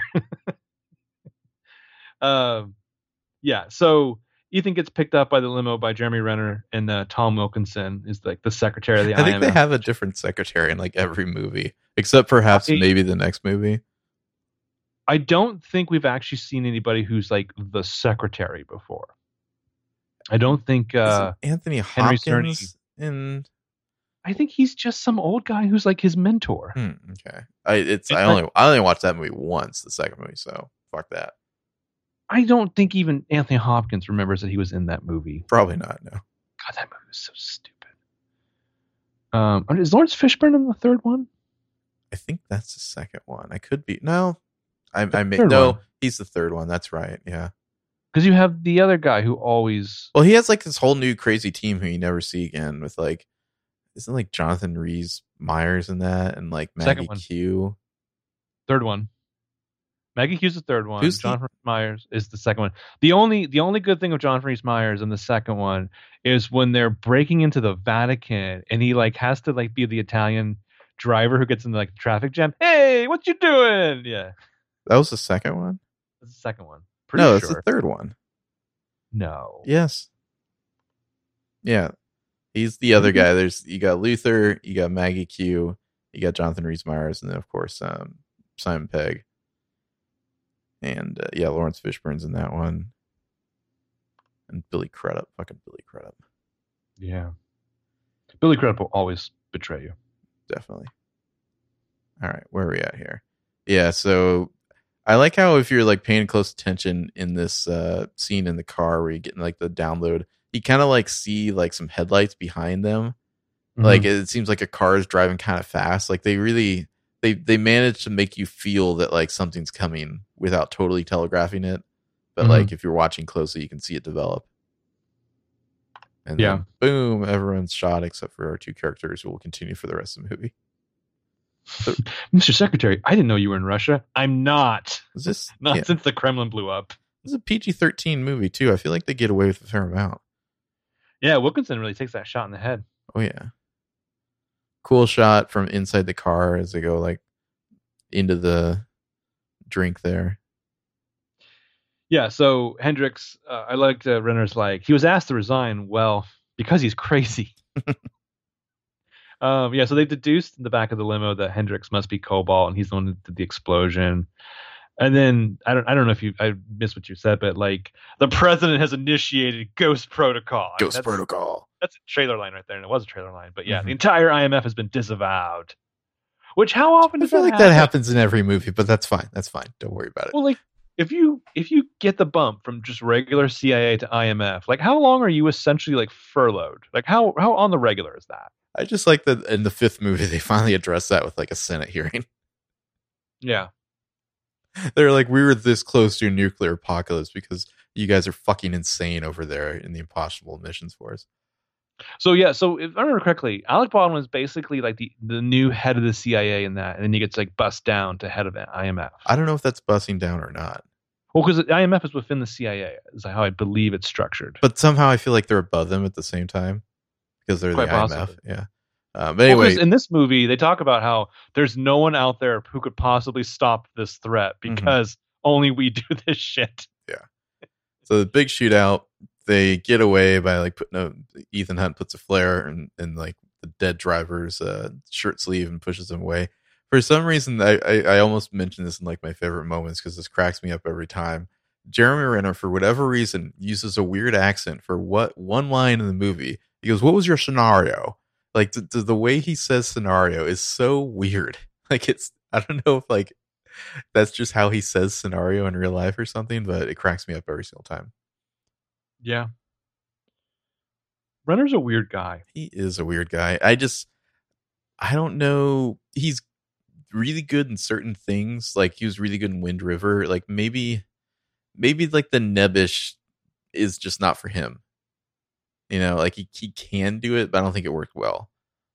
Well, it's just weird in this movie because he doesn't come off as haunted for a while. He comes off as nebbish, and then he's haunted, and then he's like supposed to be like a low key like badass. Well, it's like we're supposed to believe that this has just been an act the whole time or something. I don't even know if it's an act. Yeah, he's able to recall Hendrix's whole bio based on a hand drawing.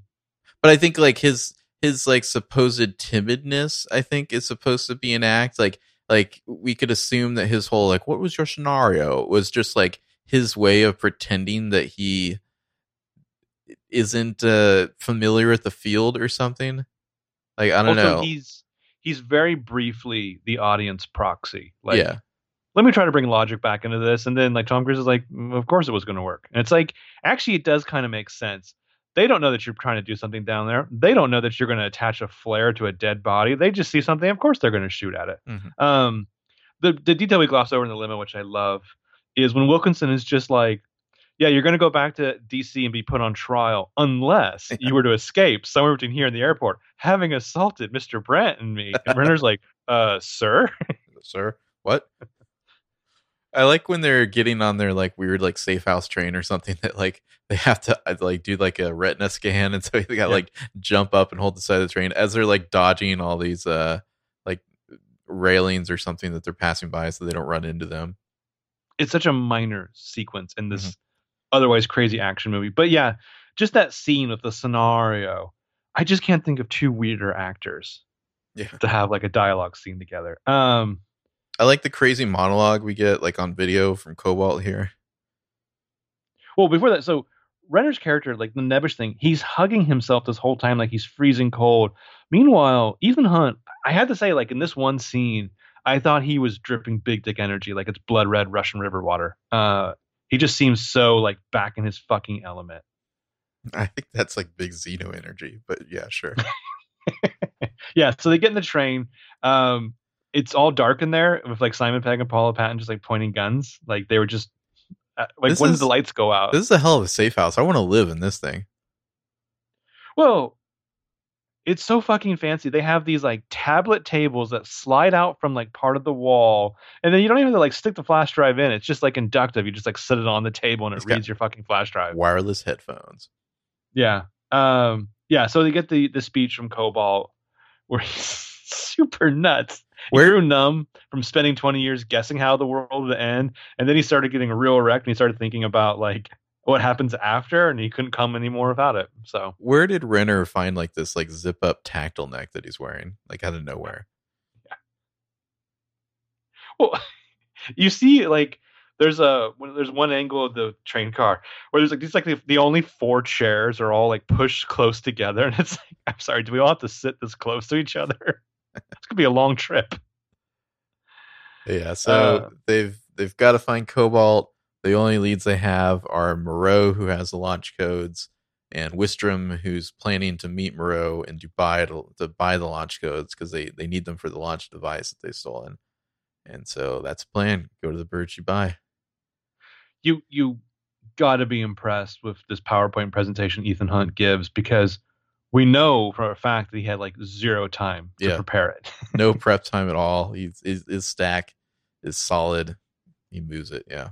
I'm so envious of any presentation where you can have multiple screens and just like throw up different images on them when you need them. But yeah, so they're going to the Burj Khalifa to meet Moreau.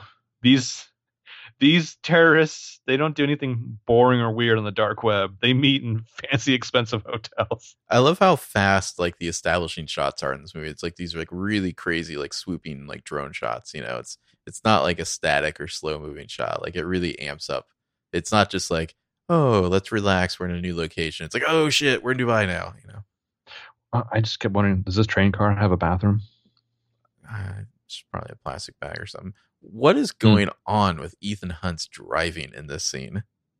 He almost wrecks like a couple times. The super fucking weird line where he's just like, camels. Well, in the first establishing shot, he's like trying to pass this truck with like fucking no margin for error, like running the truck coming the opposite way off the road practically. And then when it cuts to him driving, he isn't like, whoo, that was close. He's just like leaning back, casual. You know, he's driving like way too fast. And it's like a thing. It's like you see like Agent Carter kind of notices and has to warn him about the camels that he almost runs into. Like, what is going on? Are you just insane, Ethan Hunt? Like, what are you doing? Well, they play with it really well, and it's probably one of my favorite gags in Rogue Nation. It's just after they've restarted his heart, and Simon Pegg's like, "Are you okay to drive? You were dead like 2 minutes ago," and he's just like, "What are you talking about?" Is it possible that canonically Ethan Hunt is a bad driver? Or like, what if he just has like a weird vision problem? Yeah, he has no depth perception. So Ethan Hunt institutes this basically like no killing of the hot French assassin rule, which really upsets Agent Carter because she wants her revenge. Yeah, or not really upsets, but you could tell it perturbs her. Yeah, Jeremy Renner's like kind of pissy and constipated. Like he is dragged along this because he's going to be the helper. Okay, so when they're driving into Dubai, they're just in like these kind of like random clothes. Like she's in a tank top, he's in like a loose white button-up shirt. When they roll into the actual hotel, it's like they all stopped at one of like the outlets or something, because they are fashionable as fuck when they walk in. These guys are both wearing like $20,000 suits when they walk in, like Renner and Cruz here.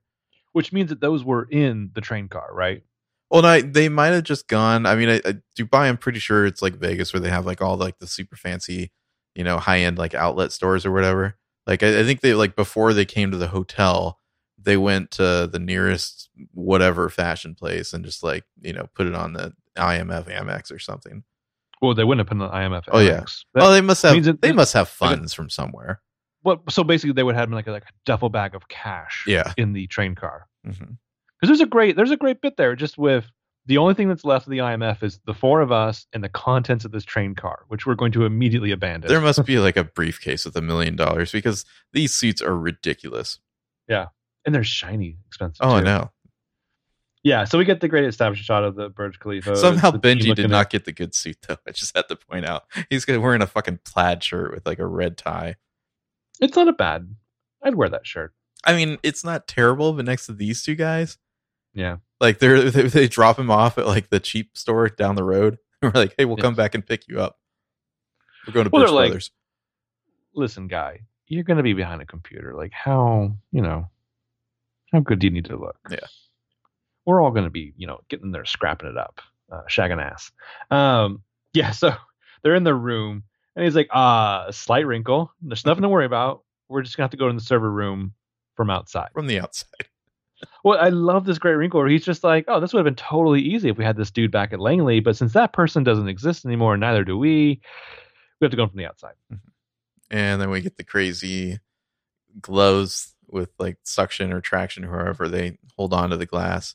And I like how quickly it develops, you know? It's just like, yep, let's just cut a hole through this window, move it aside. You put on like he's got like a weird outfit he's wearing for this. Like he ditched that suit like immediately, and now he's in like this weird like jumper. Yeah. It's a weird climbing pants. Blue is glue. I love what's red. Red's dead. I love when he finally gets like the glove is one thing. Okay, so the glove breaks. That's perfect. He falls. He climbs back up. When he finally gets up to the window, he just kind of like wedges himself between like the two frames, and he's like laser cutting the window, and then like the laser cutter like sparks, breaks, and he falls. Well, they set that up earlier too when they're cutting out the window to the hotel room. Yeah. Well, just the shot of where it's like, oh, there he is, like standing at the window, and then the camera just kind of rises up, and then it just moves right on outside with him, and it's just like, yeah, are you feeling a little sweaty? You feel a little uneasy right now? Holy shit! How's he doing that? Well, and just the like super effective to me is when he bursts through the window, like just like by holding the top of the window and just like kicking it, and then he swings in. And I love that he like basically cuts the last glove of glass. Oh, and it's so good too. Yeah, he breaks the other one. Even before that, though, when the laser cutter he has like malfunctions and he falls like a good 8 stories, it looks like. Yeah. Another thing I like about this whole Burj Khalifa scene is they keep cutting back to the device that's like 3D printing the masks. Only for it to fail. They're setting up like this is gonna be a big thing. We're gonna do the fucking masks again. And then meanwhile, like they had the devices that rewrite the room number plates. How does that work? Who cares? Yeah. The point is it works and it's neat. Yeah. So there's a cryptographer, the masks are broken. They have to now get the like real codes and like give those away to the bad guy. This movie's great. Well, it's like we were going to give them the fake nuclear codes, but they're bringing like a dude who can verify it. So, all right, let's give them the real ones, you know? Yeah. Renner doesn't want to do it. Tracking. Yeah. How good's the tracking distance? A half mile, maybe. So you get this great sequence where you have two parties pretending to be each other for deception purposes in two different hotel rooms right above or below each other. Well, and you've got the fancy contact lens that you can like blink twice to take a photo of the paper he's looking at, and then it'll print out like differently. That's pretty cool. That you get this shot where it like pans down from one hotel suite to the other to like show that this is happening at the same time. Well, you work in like tech stuff, so like the note that I would take back to the engineers is like maybe don't make the grid thing visible on the outside of the of the contact. Okay, I'm sure the engineer's like, you know what, go fuck yourself. Do you realize how complicated that technology is? Future. So there's another great moment here. This would be like my number 9 top moment. It's so small. It's when the one henchie is like frisking Ethan Hunt and he finds the climbing goggles.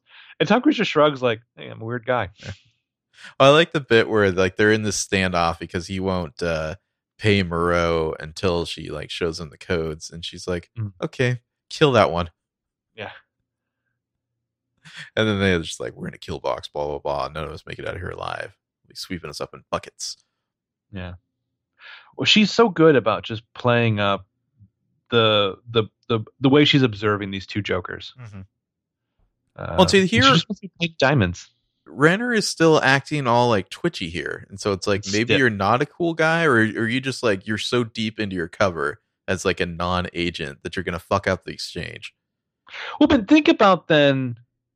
Granted, it's based on what the plot needs him, but at the start of Rogue Nation, he's like basically back to being he's a desk guy again. Yeah. And maybe he's never been a cool guy. I don't know. I feel like halfway through pre-production of this movie, Tom Cruise is like, wait, no, I'm not stepping aside for this guy. Well, I mean, it's like, was William Brandt trying to fool us into thinking he was a cool guy? What was your scenario? Yeah, so I love that one of the biggest spy gadgets that actually effectively works in this whole What, sequence. fake arm. Fake hand. Yeah.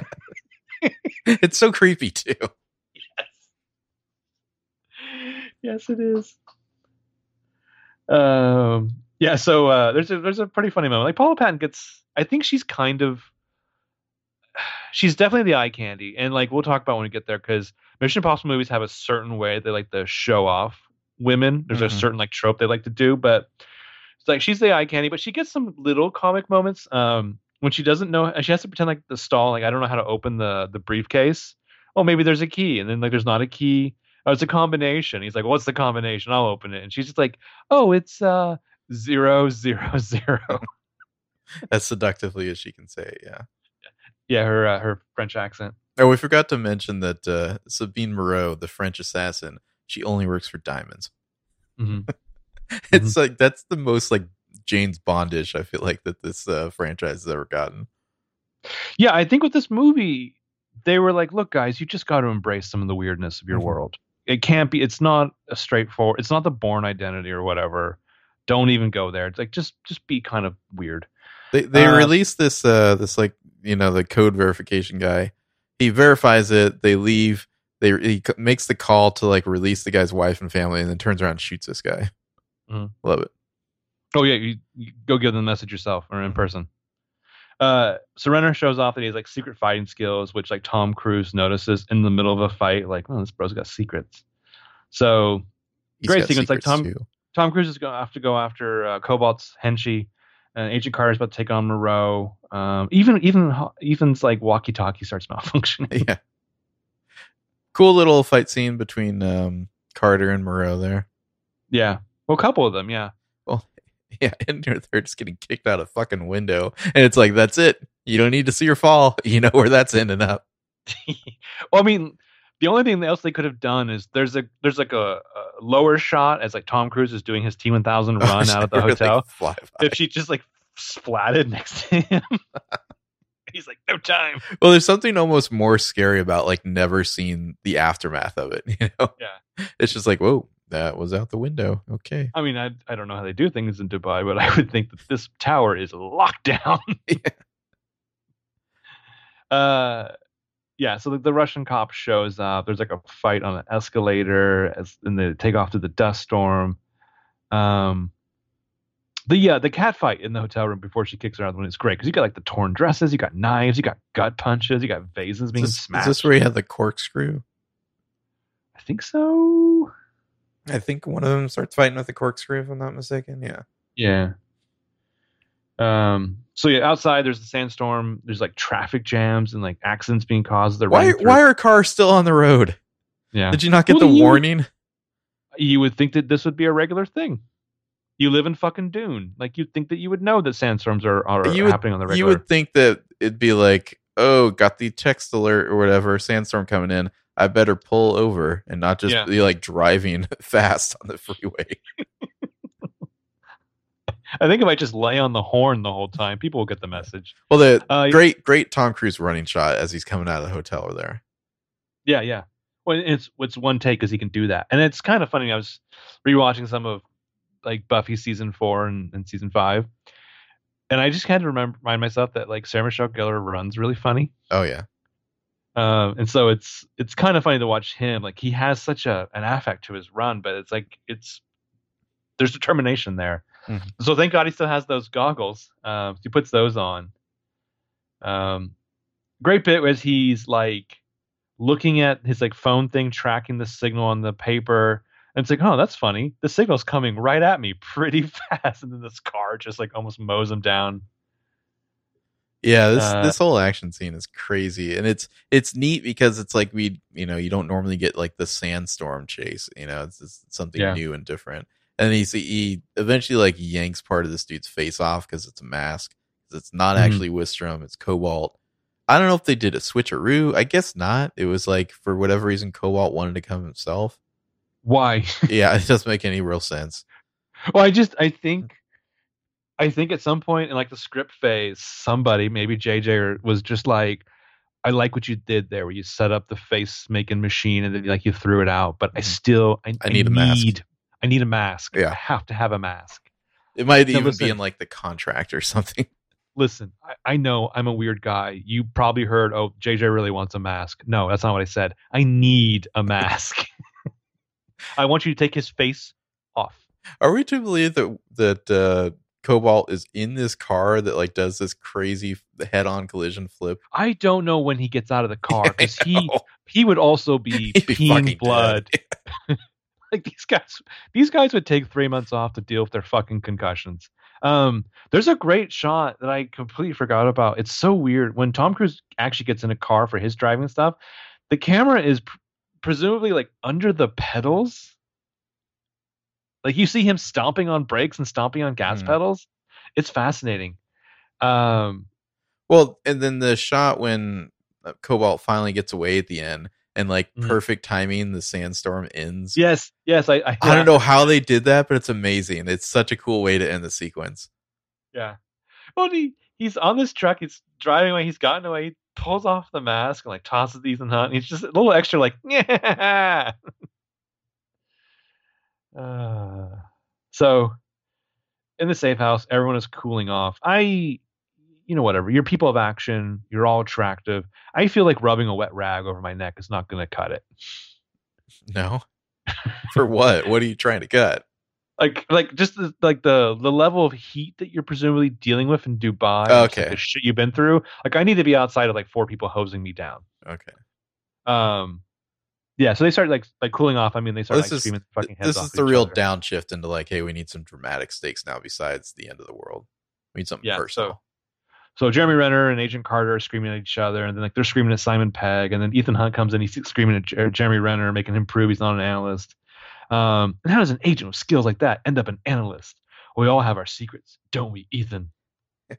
Well, and at this point, the bad guys have a nuclear launch device, a Russian nuclear launch device, and the launch codes. So it's like, yeah, you gave them those launch codes, and you thought they wouldn't get away, and now they got away, and we're kind of fucked. Oh, so just the scene, Tom Cruise fires them. Does he? Kind of. He's like, you guys. I feel like he was just like, I'm tired of listening to you, bitch. I'm out of here. Maybe I'll be back. Well, it's kind of like he fires them and then like he hires them back like 2 scenes later. He goes and sees the Fog is this guy's name, the weird arms dealer. So first, the big, tall, blonde dude from the first movie returns, again offering him a mask. Mm-hmm. So presumably that guy got out of jail. Was like, who do I go work for? I can't call up Vanessa Redgrave anymore. Maybe there's some Russian arms dealer. I think this is where we get Renner's like sob story about how he was supposed to be guarding a husband and wife. The wife was kidnapped. Turns out the husband is Ethan Hunt. Wife's body was found 3 days later, or was it? Classic movie blocking where they're sitting at a table and he's like standing, like telling them his story. Drinking tequila, yeah. And Carter's like, and what happened to the husband? Never saw him again. Until 2 days ago when the secretary introduced me to Ethan Hunt. Bum, bum, bum. The whole cover story is that Ethan Hunt was disavowed for killing some Serbian fuckers who may have killed his wife. And then we get, this is the guy. This is the guy. Yeah. So this character's name, this arms dealer, and according to IMDb, his name is The Fog. I don't know, he's like the Edge or something. This guy I thought it's kind of lame. This guy strikes me as very J.J. Abrams as well, though. Maybe. It's kind of like, I don't know, it's like a different vibe than what you'd expect, I guess. Like, he's not like kind of cartoonish. He's like more understated. That is a nice thing about him. He's like probably a guy who would actually be in this business. Mm-hmm. You know, like he doesn't have some weird affectation, but he's also not doing that thing. Like even like fucking Dougray Scott is just like, look at how I like to punish women. Power. You know, like he's just like a guy who's just doing business. And like, so yeah, Ethan Hunt's just like talking about like the Americans and Russians are on the brink of war. And the guy's like, I don't know if you noticed, war's pretty good in my business. And then Ethan Hunt's like, but nuclear war? Yeah. And he's like, yeah, maybe. And so I love. Sorry, go ahead. So I presume he writes them a check or something, or guess they still have Ethan bag of cash because he's a private jet. Ethan Hunt now has a private jet and like a ton of new gear that I don't think they had before. Yeah. So yeah, I guess I don't know. This guy's just like, all right, here's a shitload of like arms and material. Well, so he's like, "You're all hired back. We're going to India." So they all board the plane, and I'm like, "Who's gonna load all this fucking gear with me?" Yeah, really. So they got to go to India because the only way to use that launch device, you need a tactical satellite, and this like one like Indian. He's like the Indian. Can't think of the fucker's name now. Who's the guy who runs Fox? Oh, you mean the host of the Indian Who Wants to Be a Millionaire? No, well, is that the host? That's not the same guy. From Slumdog Millionaire. Oh, it is? Okay. Yeah. Who I cannot think. Fucking Rupert Murdoch. That's who I'm thinking of. Oh. This guy's like the Indian Rupert Murdoch. He like owns like a television station, like a satellite and everything. He's like communications guru or something like that. Anyway, he's something like bought the satellite on the black market or something like that, and so that's the one that the bad guys are going to use. Somehow they just know this. Whatever. The fog tells them that. The fog will then call the Russian cop guy and be like, "I'm telling you this because we're both Russian. How many genes would this be worth to you?" Mm-hmm. We get the fun little conversation about the plan on the plane where Benji's explaining to Renner here, you wear this suit, you jump down this thing, you fall, I catch you, and then I like maneuver you through like the server room. He's like, wait, can we back up a little bit? And I jump out and you catch me? He's like, yeah, I catch you. Yeah. It's an extended like little comical moment between these two. They have like a crazy, I don't even know what kind of car this is. It's super futuristic looking. I'm sorry, it's Anil Kapoor. I kept trying to remember the actor's name. Okay. It's the Indian guy. Yeah. Yeah, I know that guy from like season 7 of 24, I think. Of course, he's in 24. I think he died eventually. R.I.P. The actor? No, the character on 24. Okay. Yeah, I mean, but anyway, so this character in the movie is making that big Who Wants to Be a Millionaire money. I love that, like, when they see the plane and, like, to what you're talking about, Ethan's like, wait till you see the car. Yeah, like, so, okay, it's a where's Beamer. Where's the car? Yeah, where is the car? Did they just show you a picture of the car and tell you it'll be waiting for you in India? Well, this car is incredible. I don't think this is a real car you can buy. It looks like some sort of futuristic concept car. It has, like, gull-wing doors. Futuristic concept car that also has like the holographic display on the windshield. That thing was cool. Well, it's the better progression of the fucking post Iron Man thing. Mm-hmm. You're not throwing a hologram around and manipulating it. Like, you still have like a touch screen. Yeah. Well, and then you've got your real James Bond moment here where it's like Ethan Hunt is in a tuxedo. Paul Patton's like wearing like the super fancy like turquoise dress now. It's this big, like, I don't know what this is. It's like a dinner party, or I don't know. It's a crazy big party. Did we get to the bit where he has a little pep talk with Paula Patton? Maybe, yeah. I think that might have happened. And he's like giving her like some shit about like the non-revenge way she killed the woman she wants to get revenge on. And she's like, did it make you feel better when you killed the men who killed your wife? And he's got this great moment like, how did you hear that story? Yeah. Like, or would you say something like, we can't bring them back? So we might as well do this thing. Yeah. So this is the thing. Mission Impossible movies, they love the babe in the dress shot. Oh yeah. Like, especially like the leggy babe in a dress. Well, it's always some big fancy function, like we're like rich people attend, and there's always the wrinkle of like part of the reason that the woman is in this dress is to be the distraction. Like, that's kind of the point of it, but at the same time, the movie doesn't really mind showing it off at the same.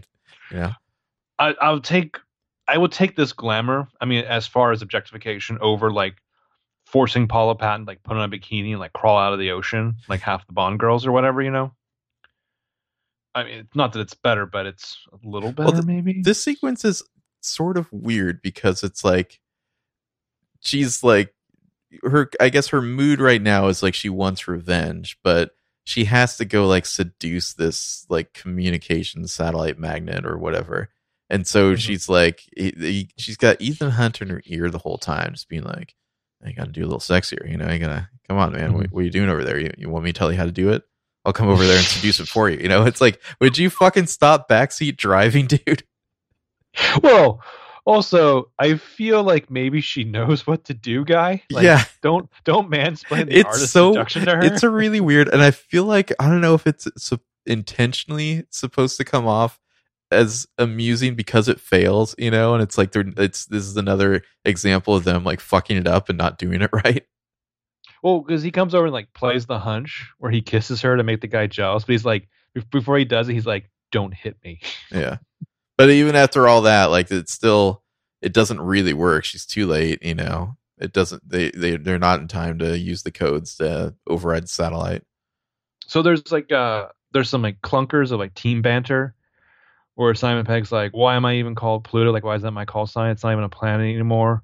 And Jeremy Renner, who again doesn't really fit properly in this movie, is like, "Well, I think Uranus is available." He's like that guy who like he's the new guy of like an established group who just he doesn't fit in with the inside jokes and the rhythms and whatnot. Yeah, like his name would be like Brian. He just fucking shows up to everything the group does. Yeah. Or Tara. Sorry. Okay. Do you know somebody named Tara who's fucking things up for you? We've had this conversation before about somebody named Tara who doesn't fit in with the rest of the gang. Really? Mm-hmm. Tara doesn't fit in the gang? Do you know what I'm talking about? We're talking about Tara? Yeah. How did she not fit in with the gang? We'll have this conversation. The rest of you just go back to what you're doing while we talk this private matter out. Mm-hmm. No. Yeah, I like how the rich guy, he's so rich that his affectation is that his servants serve him cell phones on a platter. I don't know. I'm not a huge fan of this. It's just I don't know. It's a little over the top and corny, and it's super corny. It's not even clear why she needs codes, and it's like the only way to get him is to seduce this guy. It kind of feels like they needed something for these characters to do while like Renners and Benji are doing their little side action sequence. Which seems like they could have found a more effective way of doing that. Like maybe climbing gear. Like I mean the magnet thing is neat. Sure. What's great about that whole magnet sequence, my favorite part is when Renner finally escapes, like just by the seat of his pants, he like barely survives that thing. He is just fucking drenched in sweat. Oh yeah. Like he's got this like weird chainmail futuristic armor thing under his shirt, but that shirt is soaked. He's got a fucking stink. Yeah, so the guy, the Indian Rupert Murdoch, like has the servant serve her a cell phone so they can like talk and flirt and play hide and seek at this party, this is just some fucking real rich shit. Then the Russian cop shows up. Yeah, somehow this guy got an invite too. Yeah. Do you need an invite to one of these things? Can you just walk in? I would presume you need an invite, otherwise. Like if you just walk in and you look like your suit costs like $20,000, and they're like, "Oh, obviously you're supposed to be here." Well, that would probably certainly help if you look like you belong. Yeah. So the rich guy has spied her making out with Tom Cruise, which is funny. Is I kind of thought they were playing on this like subtle thread of chemistry between Paula Patton and Tom Cruise until they kiss, and I was like, no, it's like kissing your brother. It's not even a hot way. So the rich guy is just like, that guy's not your type. He's completely cold. I'm very hot. So the rich guy has like a sexy art hallway where he makes a move on Paula Patton, but he's into the rough stuff. So she like slaps him around a little bit. I mean, this dude isn't thirsty. He's parched.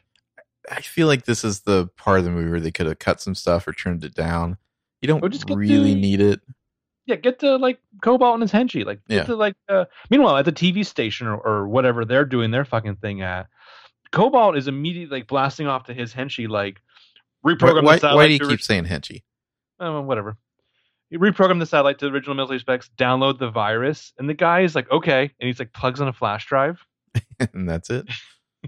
Well, then it's like, okay, well, this whole plan with the magnets and the suit and everything that didn't work, so now we got to get the heck over to this TV station because they're like literally about to launch a nuclear weapon.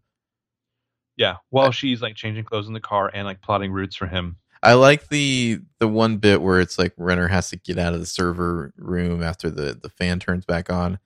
So he does the thing. He's like blown up in the air, but not high enough by the fans. And so he like kind of crouches, makes himself small to fall down, and then like flattens out to make himself big. And that was pretty cool.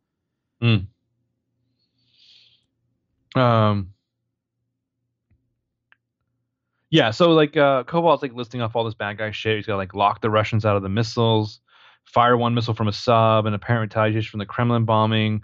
He's like, half of this is for the audience's benefit.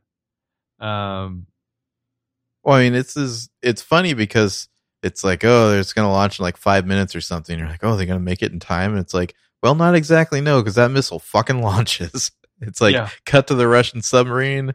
Oh, we just got the codes. And then it's like they call to confirm, and the call goes to Cobalt there, and he's just like, yep, do it. And then shut off all communications. Oh, never mind. Hover Red October. All it takes is a phone call. Yeah. Which they're clearly like dubbing in someone else's voice that he's like doing a voice for, right? What do you mean? Like when he's on the phone call with the Russian sub commander, I think it's just his voice. I think they're dubbing someone else's voice there. Mm-hmm. It might just be like filtered through the radio or whatever. But the movie's very interesting though when they're in the like frantic car ride across town to go stop these guys, and like they're like, oh shit, we're not gonna make it. Like we're so many minutes away, and like this thing's already launched. Like he looks over at Paula Patton, like we're gonna make it. Don't worry. I like that he's like his eyes are up there. You know what I mean? Like she's half naked, and he's like still just like meeting her gaze. Nuclear war is imminent, so yeah. I don't know, it gets me hot. Yeah, so the bomb's in the air and the bad guy launches it, and he's just like, let there be peace on Earth. Well, the missiles in the air, they're still in the car. They're not even to the TV station yet. And it's like, fuck. Yeah. It's funny how there's like all this kind of these new deadlines. It's like, we need to get to this point to override the server. And it's like, oh, we didn't do that. Okay, well, if we can get to the TV station in the next 5 minutes, we can stop the missile from launching. Oh, missed that window. Okay, how long until the missile hits? Well, how long can we possibly stretch this out?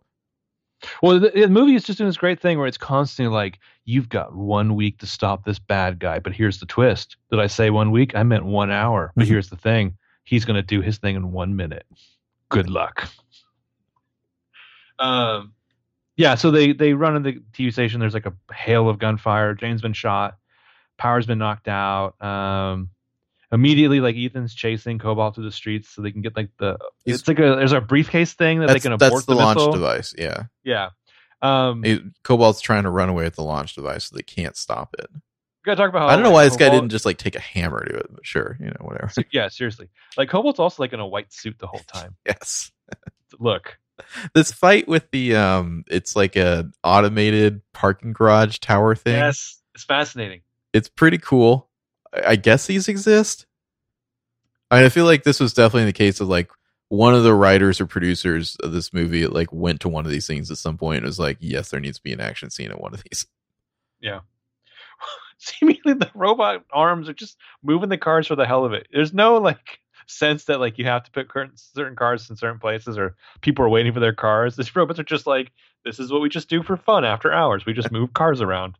But yeah, this is a pretty like intense fight. It kind of reminds me a little bit of moments of like I want to say like Casino Royale is maybe like the best Bond movie for the fights. By the like halfway through this fight, like each of them probably have like a broken ankle and maybe like a broken wrist.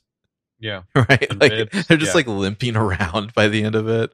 Yeah. Like they look like they've got like heavy bellies full of like meat and chocolate. Shit's bouncing around. Like they're like the nuclear fetishist guy is just like kicking like this briefcase constantly out of Ethan Hunt's way, and then it'll fall on a platform, and then the platform will zip away. Like there's a great bit like where it's super effective. He just kicks it under a car at one point, and it's like Ethan's just like trying to maneuver around when he can actually reach under the car and get this thing, and then the car lifts up. The header that Cobalt does off of this thing is pretty fucking intense. Well, because Ethan Hunt's like, I'm taking that briefcase, and the guy's like, are you? And he like with his good arm, he hugs the thing tight to himself, and he just like tips backwards, falls 8 stories or more. Well, he like hits another car on the way down and like bounces off of it and falls even further. Yeah, so pretty brutal. Then, like in a movie full of incredibly fucking nuts things, Ethan Hunt does the next crazy nuts thing, where he gets into a car, buckles in, turns it on, and just drives it over the edge and falls the 15 stories down to be like basically saved by airbags. Mm-hmm. So I wonder how well that would work, but yeah. Yeah. who the fuck wants to test it? So he crawls out towards the case, and you get the kind of like the villain shot where it's like Cobalt should be dead, but his eyes open, like he's like, I'm about to do something villainous, even though I'm utterly paralyzed. Well, meanwhile, we've been cutting to the various stages of this ICBM as it's like lifted off. It's in low Earth orbit. It's like jettisoning its first stage. It's, headed closer and closer and closer to the West Coast. Meanwhile, over in the TV studio, they're like trying to rewire all the shit that Wistrom pulled out, and Jeremy Renner's got to go fight Wistrom because I think Paul Packin gets shot like in the gut here. Yeah, it's like enough to take her out of the fight, but seemingly she's fine otherwise. Yeah, she doesn't even realize for a couple of seconds that she's been shot. Yeah. as even though it's in the movies. in the stomach. Yeah. So Ethan Hunt, he gets the case open, and he does his like big movie moment where he's just like, mission accomplished, and he slams down the big red button, and like nothing happens. So he keeps hitting it.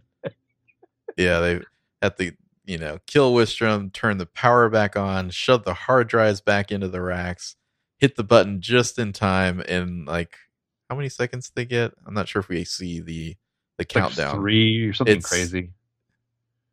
I think that's less than a second, maybe. Yeah. Okay. Yeah, that's crazy. And then it shuts off just in time and just like plows into the Transamerica building and like bounces off and into the bay there. Like that's San Francisco. No explosion. That close, San Francisco. You were that close. And mission accomplished. And then the Russian cop shows up at the end and is like, "Oh, it turns out you were a friend. You were trying to warn me. It's all good. Like, I don't know how you're not all arrested right now, but sure." He's like, hospital? I mean, that's like, yes, please, and passes out. But like this, the way he like fills in the plot for like the audience, like, so we are not enemies. The phone call from the arms dealer in Dubai. You wanted me to find you. I want Ethan to be like, sure, man. I don't even care right now. So it cut to Seattle. I guess 8 weeks later. Yeah, 8 weeks later. I guess that Michelle Monaghan's character like moved here because I think she lived in like Virginia or DC or something before. Yeah, they were in DC, so they would have been in Virginia or Maryland. Yeah, so she's basically like, I don't know, like in Grey's Anatomy now or something. We find out from the news that classic story. People were pretty sure it had to be part of an aircraft, but no, the military says it's just a meteorite large enough to be seen during the daylight. Well, it's 8 weeks later, and the news story is just like, residents are still wondering what happened 8 weeks ago, and that one thing happened. It's like, sure, whatever. Yeah, that's a funny news story, though. People are still wondering what happened 2 months ago. Yeah. And that's, Jesus, man. The wave news moves so fast now, I don't have time to think about what happened earlier today. Yeah. Yeah, I like that Ethan Hunt is just chilling at some outdoor crab shack with like Luther. That's because Ethan Hunt is fucking salt of the earth guy, man. Yeah, I guess he is. Like, I want to see him just like throwing away some like shrimp, like drinking a Dos Equis. Yeah, yeah, but just with the label always carefully turned away from the camera. I love that Ving Rhames actually tells Ethan Hunt how corny he is. Yeah, as they're telling their war stories. Your missions, choose to accept them. Yeah, so Carter, Benjo, and Brandt show up. Basically, I feel like this is like what Michael Scott dreams that his like get-togethers with his coworkers are like. That they're all going to be best friends and like be spies together and like here's some phones. They're all going to do the thing where suddenly they start laughing, even though it's not very funny. Freeze frame at the end of a TV show episode in the 80s, or maybe they're going to do like a group high five, like where they jump in the air. But yeah, he's like, oh man, we were disavowed. We had bad tech. The only thing that worked together was this team.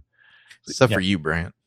So your missions, choose to accept them. Be my friends. I don't have any. Seriously, I don't. I'm fucking weird.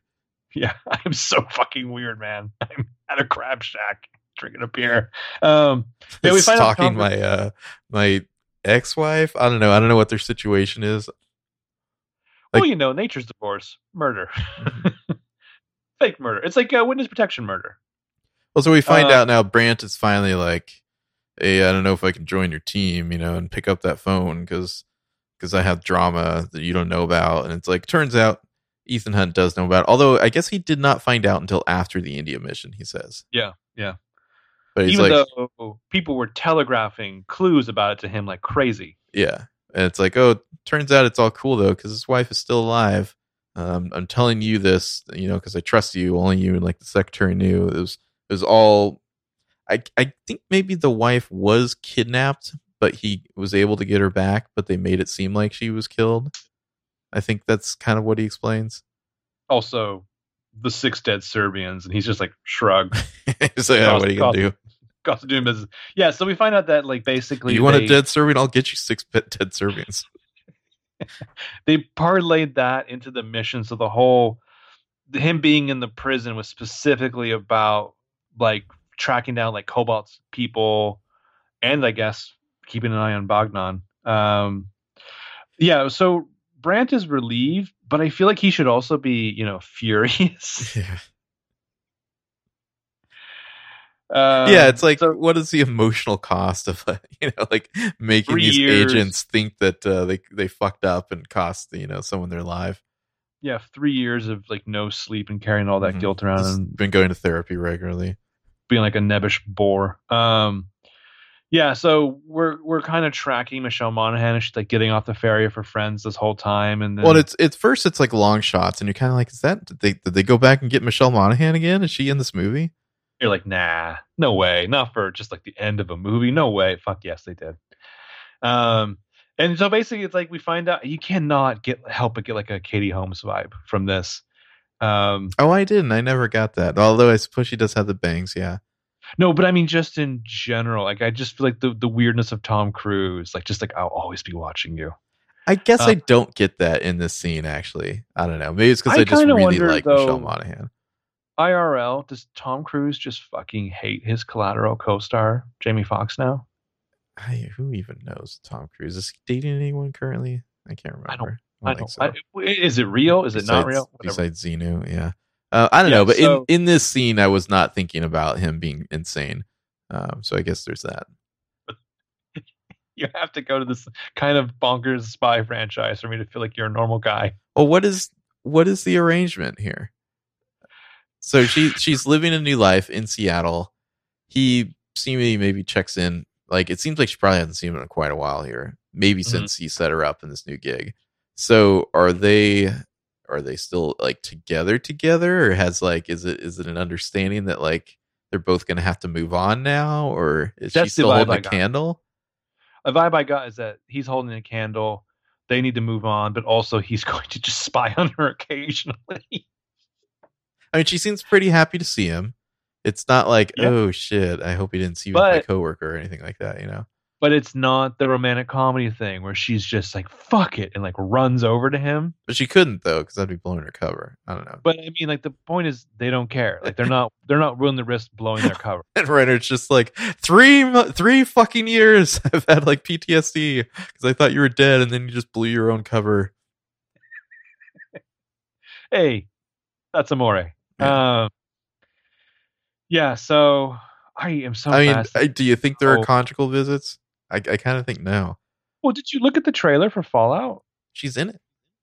It looks like they're getting remarried. I think that's like a dream sequence because like a nuclear bomb goes off in the background. Well, I mean, I don't know. A lot of people don't talk about it, but 50% of marriages end in nuclear fallout. Yeah. Yeah. So Tom Cruise actually gets his next mission, which the voiceover tells him will be involving the syndicate. Obviously they didn't know what they were going to do in the next movie because it's a whole other like writer director situation, but I like at the end we find out that the syndicate has control of our entire drone fleet. It sounds like a cool setup. Yeah, that seems serious. Yeah. It's like the syndicate is taking control of the US drone fleet. You're like, oh, I want to watch that movie. Yeah, well then it's kind of funny. I was thinking about that when I went into Rogue Nation, and he's just like sitting in a record shop. With Tally from Last Jedi. Yeah, getting his like new mission. Yeah, poor Tally. Yeah. So he disappears into the mist at the end. Ghost Protocol. This movie's great. It's a great movie. All right. Make one change.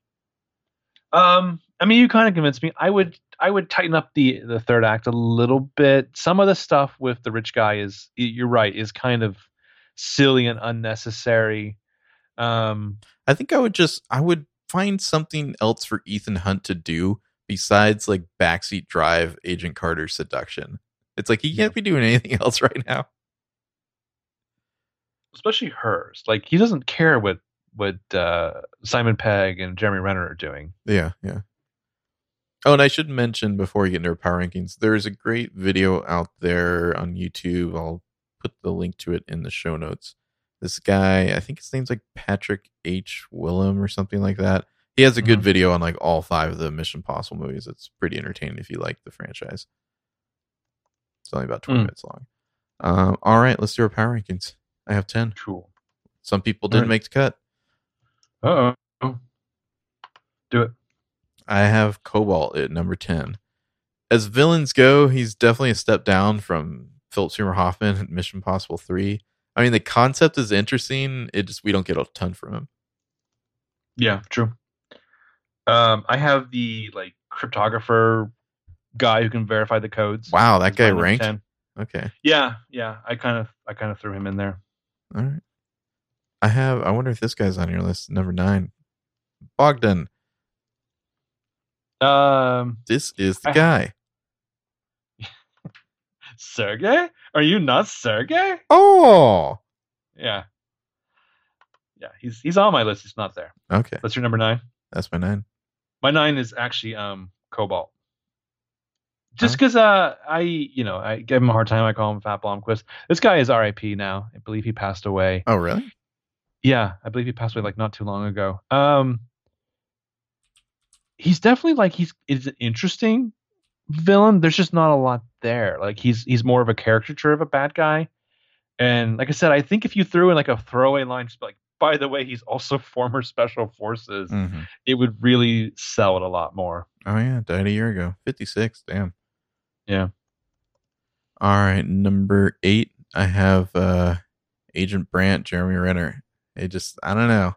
I was just never quite feeling the character through the whole movie.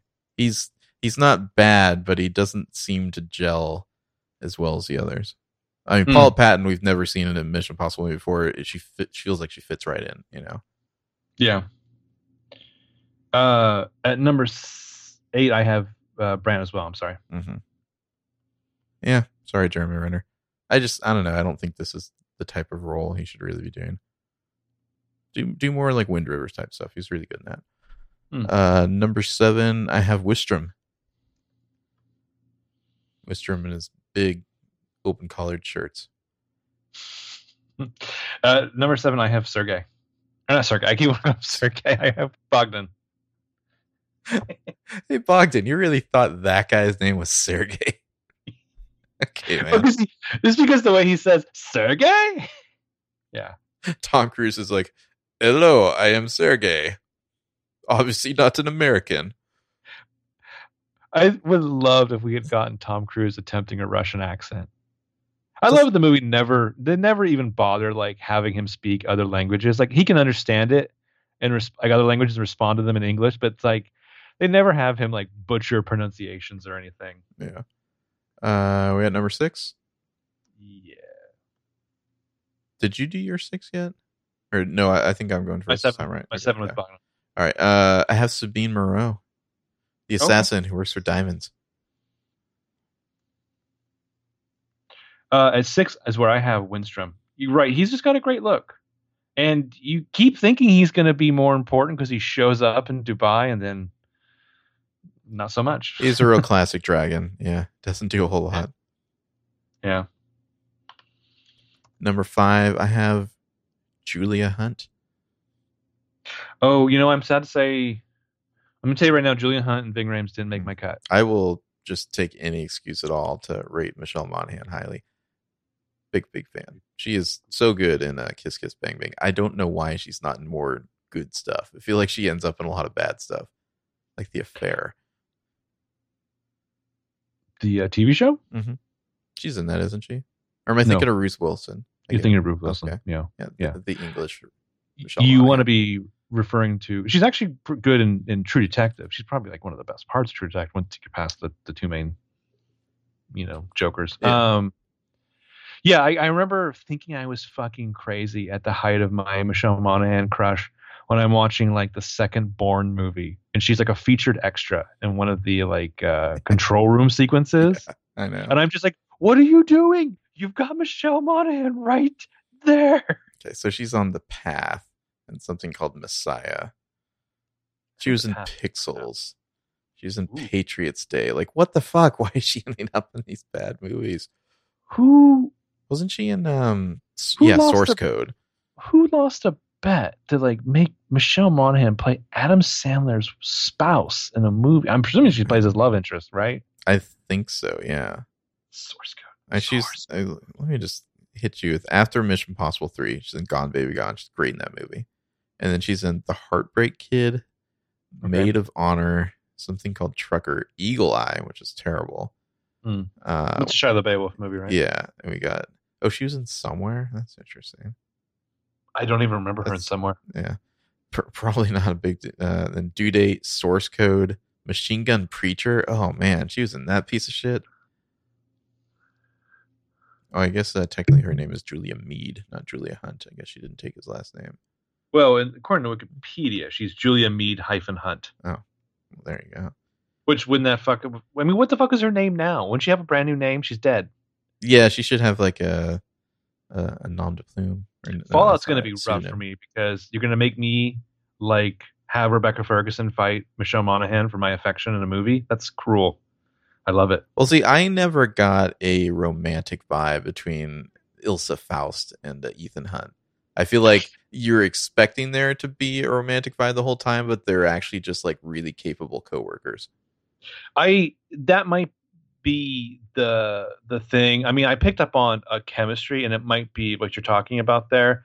And also, I might have been reading in my own massive crush because she's also just like incredibly confidently sexy as hell in that movie. Well, I feel like that is the rare movie where you have a lead, male and a lead female who are both single, and they're in a bunch of intense action scenes together, but it's not a romance, and they never get together. Yeah, but I think even like with the Paula Patton here thing, I don't think that they're shying away from letting you go ahead and read that kind of heat in a couple sequences. They don't need to pay it off. They don't have time. They don't care, but they're fine with you like shipping that momentarily. But again, I walked out of Rogue Nation and I thought, you've absolutely sold me like for like a female Bond. Like, let's have Rebecca Ferguson. She'd be great. I really like the Ilsa Faust character. It's too bad. Like, I feel like it was like they didn't bring Paula Patton back because it was like, oh, we can only have one girl, Mm-hmm. Like, I would have far, far more preferred that she came back in Rogue Nation than Jeremy Renner. Because Jeremy Renner just does nothing in that movie. You're talking about like how great this team is. And it's like meant to be like this refreshing thing that even though these movies should be team based. Yeah. Like, and that was the whole thing is like the show kind of played at the concept that the team should change up from adventure to adventure, but like it became the Ethan Hunt show. And then you only bring back Simon Pegg, Ving Rhames, and Jeremy Renner. Come on. It's nuts. I mean, Paula Patton too, especially she's finally freed herself from that nightmare that was Robin Thicke. Mm-hmm. Like, let her build more of her empire. Go back to Rogue Nation, take out Jeremy Renner, put in Paula Patton. I think it's only an upgrade. I think we can kickstart that. Yeah. All right. What's your number 5? Josh Holloway. Oh, I do not have him on here. What? Poor Hannaway didn't make Trevor it. Hannaway. Yeah. Holloway is Hannaway. Yeah. Need more of him. Number 4, and maybe he should be higher, but I put it number 4. Mr. Luther Stickle, Ving Rhames' character, if for no other reason than that awesome middle finger he flashed at the end of the movie. Yeah, I mean, for the bulk of us, I don't have Luther or Julia or even Tom Wilkinson. Mm-hmm. My number 4, I've got Moreau. I think Lea Seydoux is great in this, and she is like in this movie the perfect amount. She's effectively used. You know who her character is. She's a badass. Even the toughest characters could not be immune to being kicked out a window. R.I.P. All right, number 3, Ed Benji. He gets the job done. Same. I mean, Simon Pegg is like kind of the shot in the arm, and they're smart putting him in the field. Like, don't have him. Obviously, you couldn't in this movie. You couldn't have him like in a lab or whatever. I mean, he's good in Mission Impossible 3, but kind of like Roger Ebert. Like, I remember the sequence I remember from him from Mission Impossible 3 is he keeps talking about like what is like the anti-God equation with the rabbit's foot or whatever, and it's like, what's that? Like, can we watch a movie about that? Yeah, he's fun. He's great, and I'm glad that he's like a fixture going forward with these movies. Yeah. He definitely works as a good foil for Tom Cruise. Number 2. This is a tough one, but I ultimately went with Jane Carter at number 2. I think the third act serves a little bit poorly, but she was a great addition. Like I said, I wish she was in the next one and not Jeremy Renner. She's just like a very cool, very capable Lancer character. Yeah, I mean, number 2 obviously is Paula Patton for me as well. She's just a fun, like, secondary main action figure. I guess she is the Lancer just by comparison of how removed from leadership roles Simon Pegg and Jeremy Renner are. Well, Pegg is obviously the smart guy. Yeah. But she's great. I mean, she's just an incredibly likable presence in this movie. And I like that she's got a little bit of the like, oh my God, I'm working with Ethan Hunt at the same time. She's just like, man, you're really fucked up, aren't you? While working through her own shit. Yeah. And then obviously number 1, Ethan Hunt, the maniac. I mean, you have to put Ethan Hunt as number 1. Just from the sheer real estate of this movie he takes up. No shit. Yeah. I mean, I keep wondering if they'll ever do the thing where it's like, after the fact, they're like, Ethan, do you realize that you didn't need to go like, I don't know, free falling into this thing that do whatever, blah, blah, blah. And he's just like, it's not fun for me if I don't. Seriously, it's like when you stop to think about who this character is, it's like, this person should not be in the government. He should not be doing any impossible missions. He should probably be locked up in a funny farm somewhere. Yeah. Well, and just the fact that he's also reaching a certain age thing, and he's had a fucking hell of a career. Like, yeah, I don't know how everyone in the CIA doesn't know who the fuck this guy is. Like, there should be a statue of him in front of Langley. Because this is another one of those things where it's like it's become a joke to how many times he has to go fucking rogue. Mm-hmm. So I mean, I think that's got to be the joke with like Henry Cavill's character in the new one, where it's just like if you go rogue, he's gonna kill you. But then I love too that this movie, I believe, was shot by Robert Elswit, which is so interesting for the diversity of this Oscar-winning cinematographer, that this is the same guy who shot There Will Be Blood. It looks amazing. I mean, there's a ton of great shots in this movie. But I mean, just treat yourself to like stroll down Robert Elswit's like filmography, like including like Michael Clayton and just tons of other weird things. Boogie Nights. The editor for this is one of the editors of a little movie called Star Wars. Right on. Mm-hmm. I think he just died recently too, if I'm not mistaken. Paul Hirsch, 72. Yeah.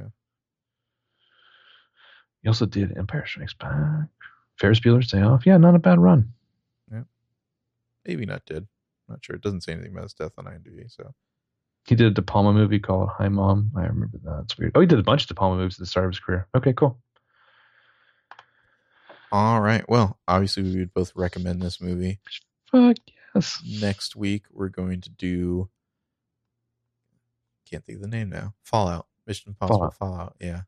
Yeah, we're skipping over Rogue Nation. Because we are. It's worth watching.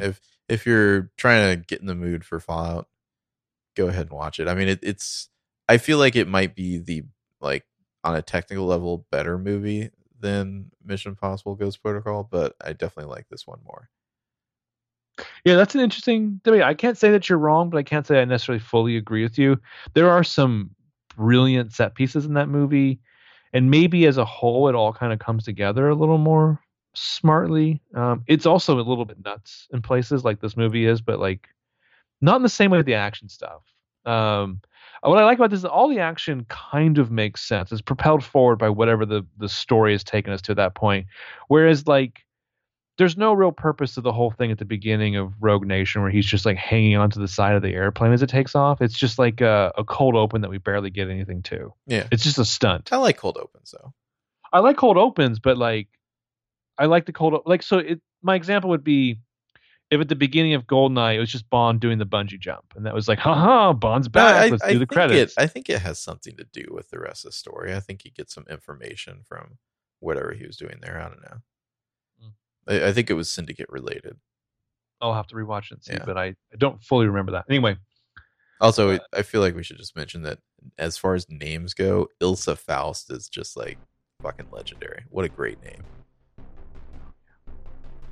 All right. Well, we'll be back next time to talk about Mission Impossible Fallout and I don't know, maybe some other stuff. Maybe some other stuff. Maybe indeed. Until then, have a good one. Later.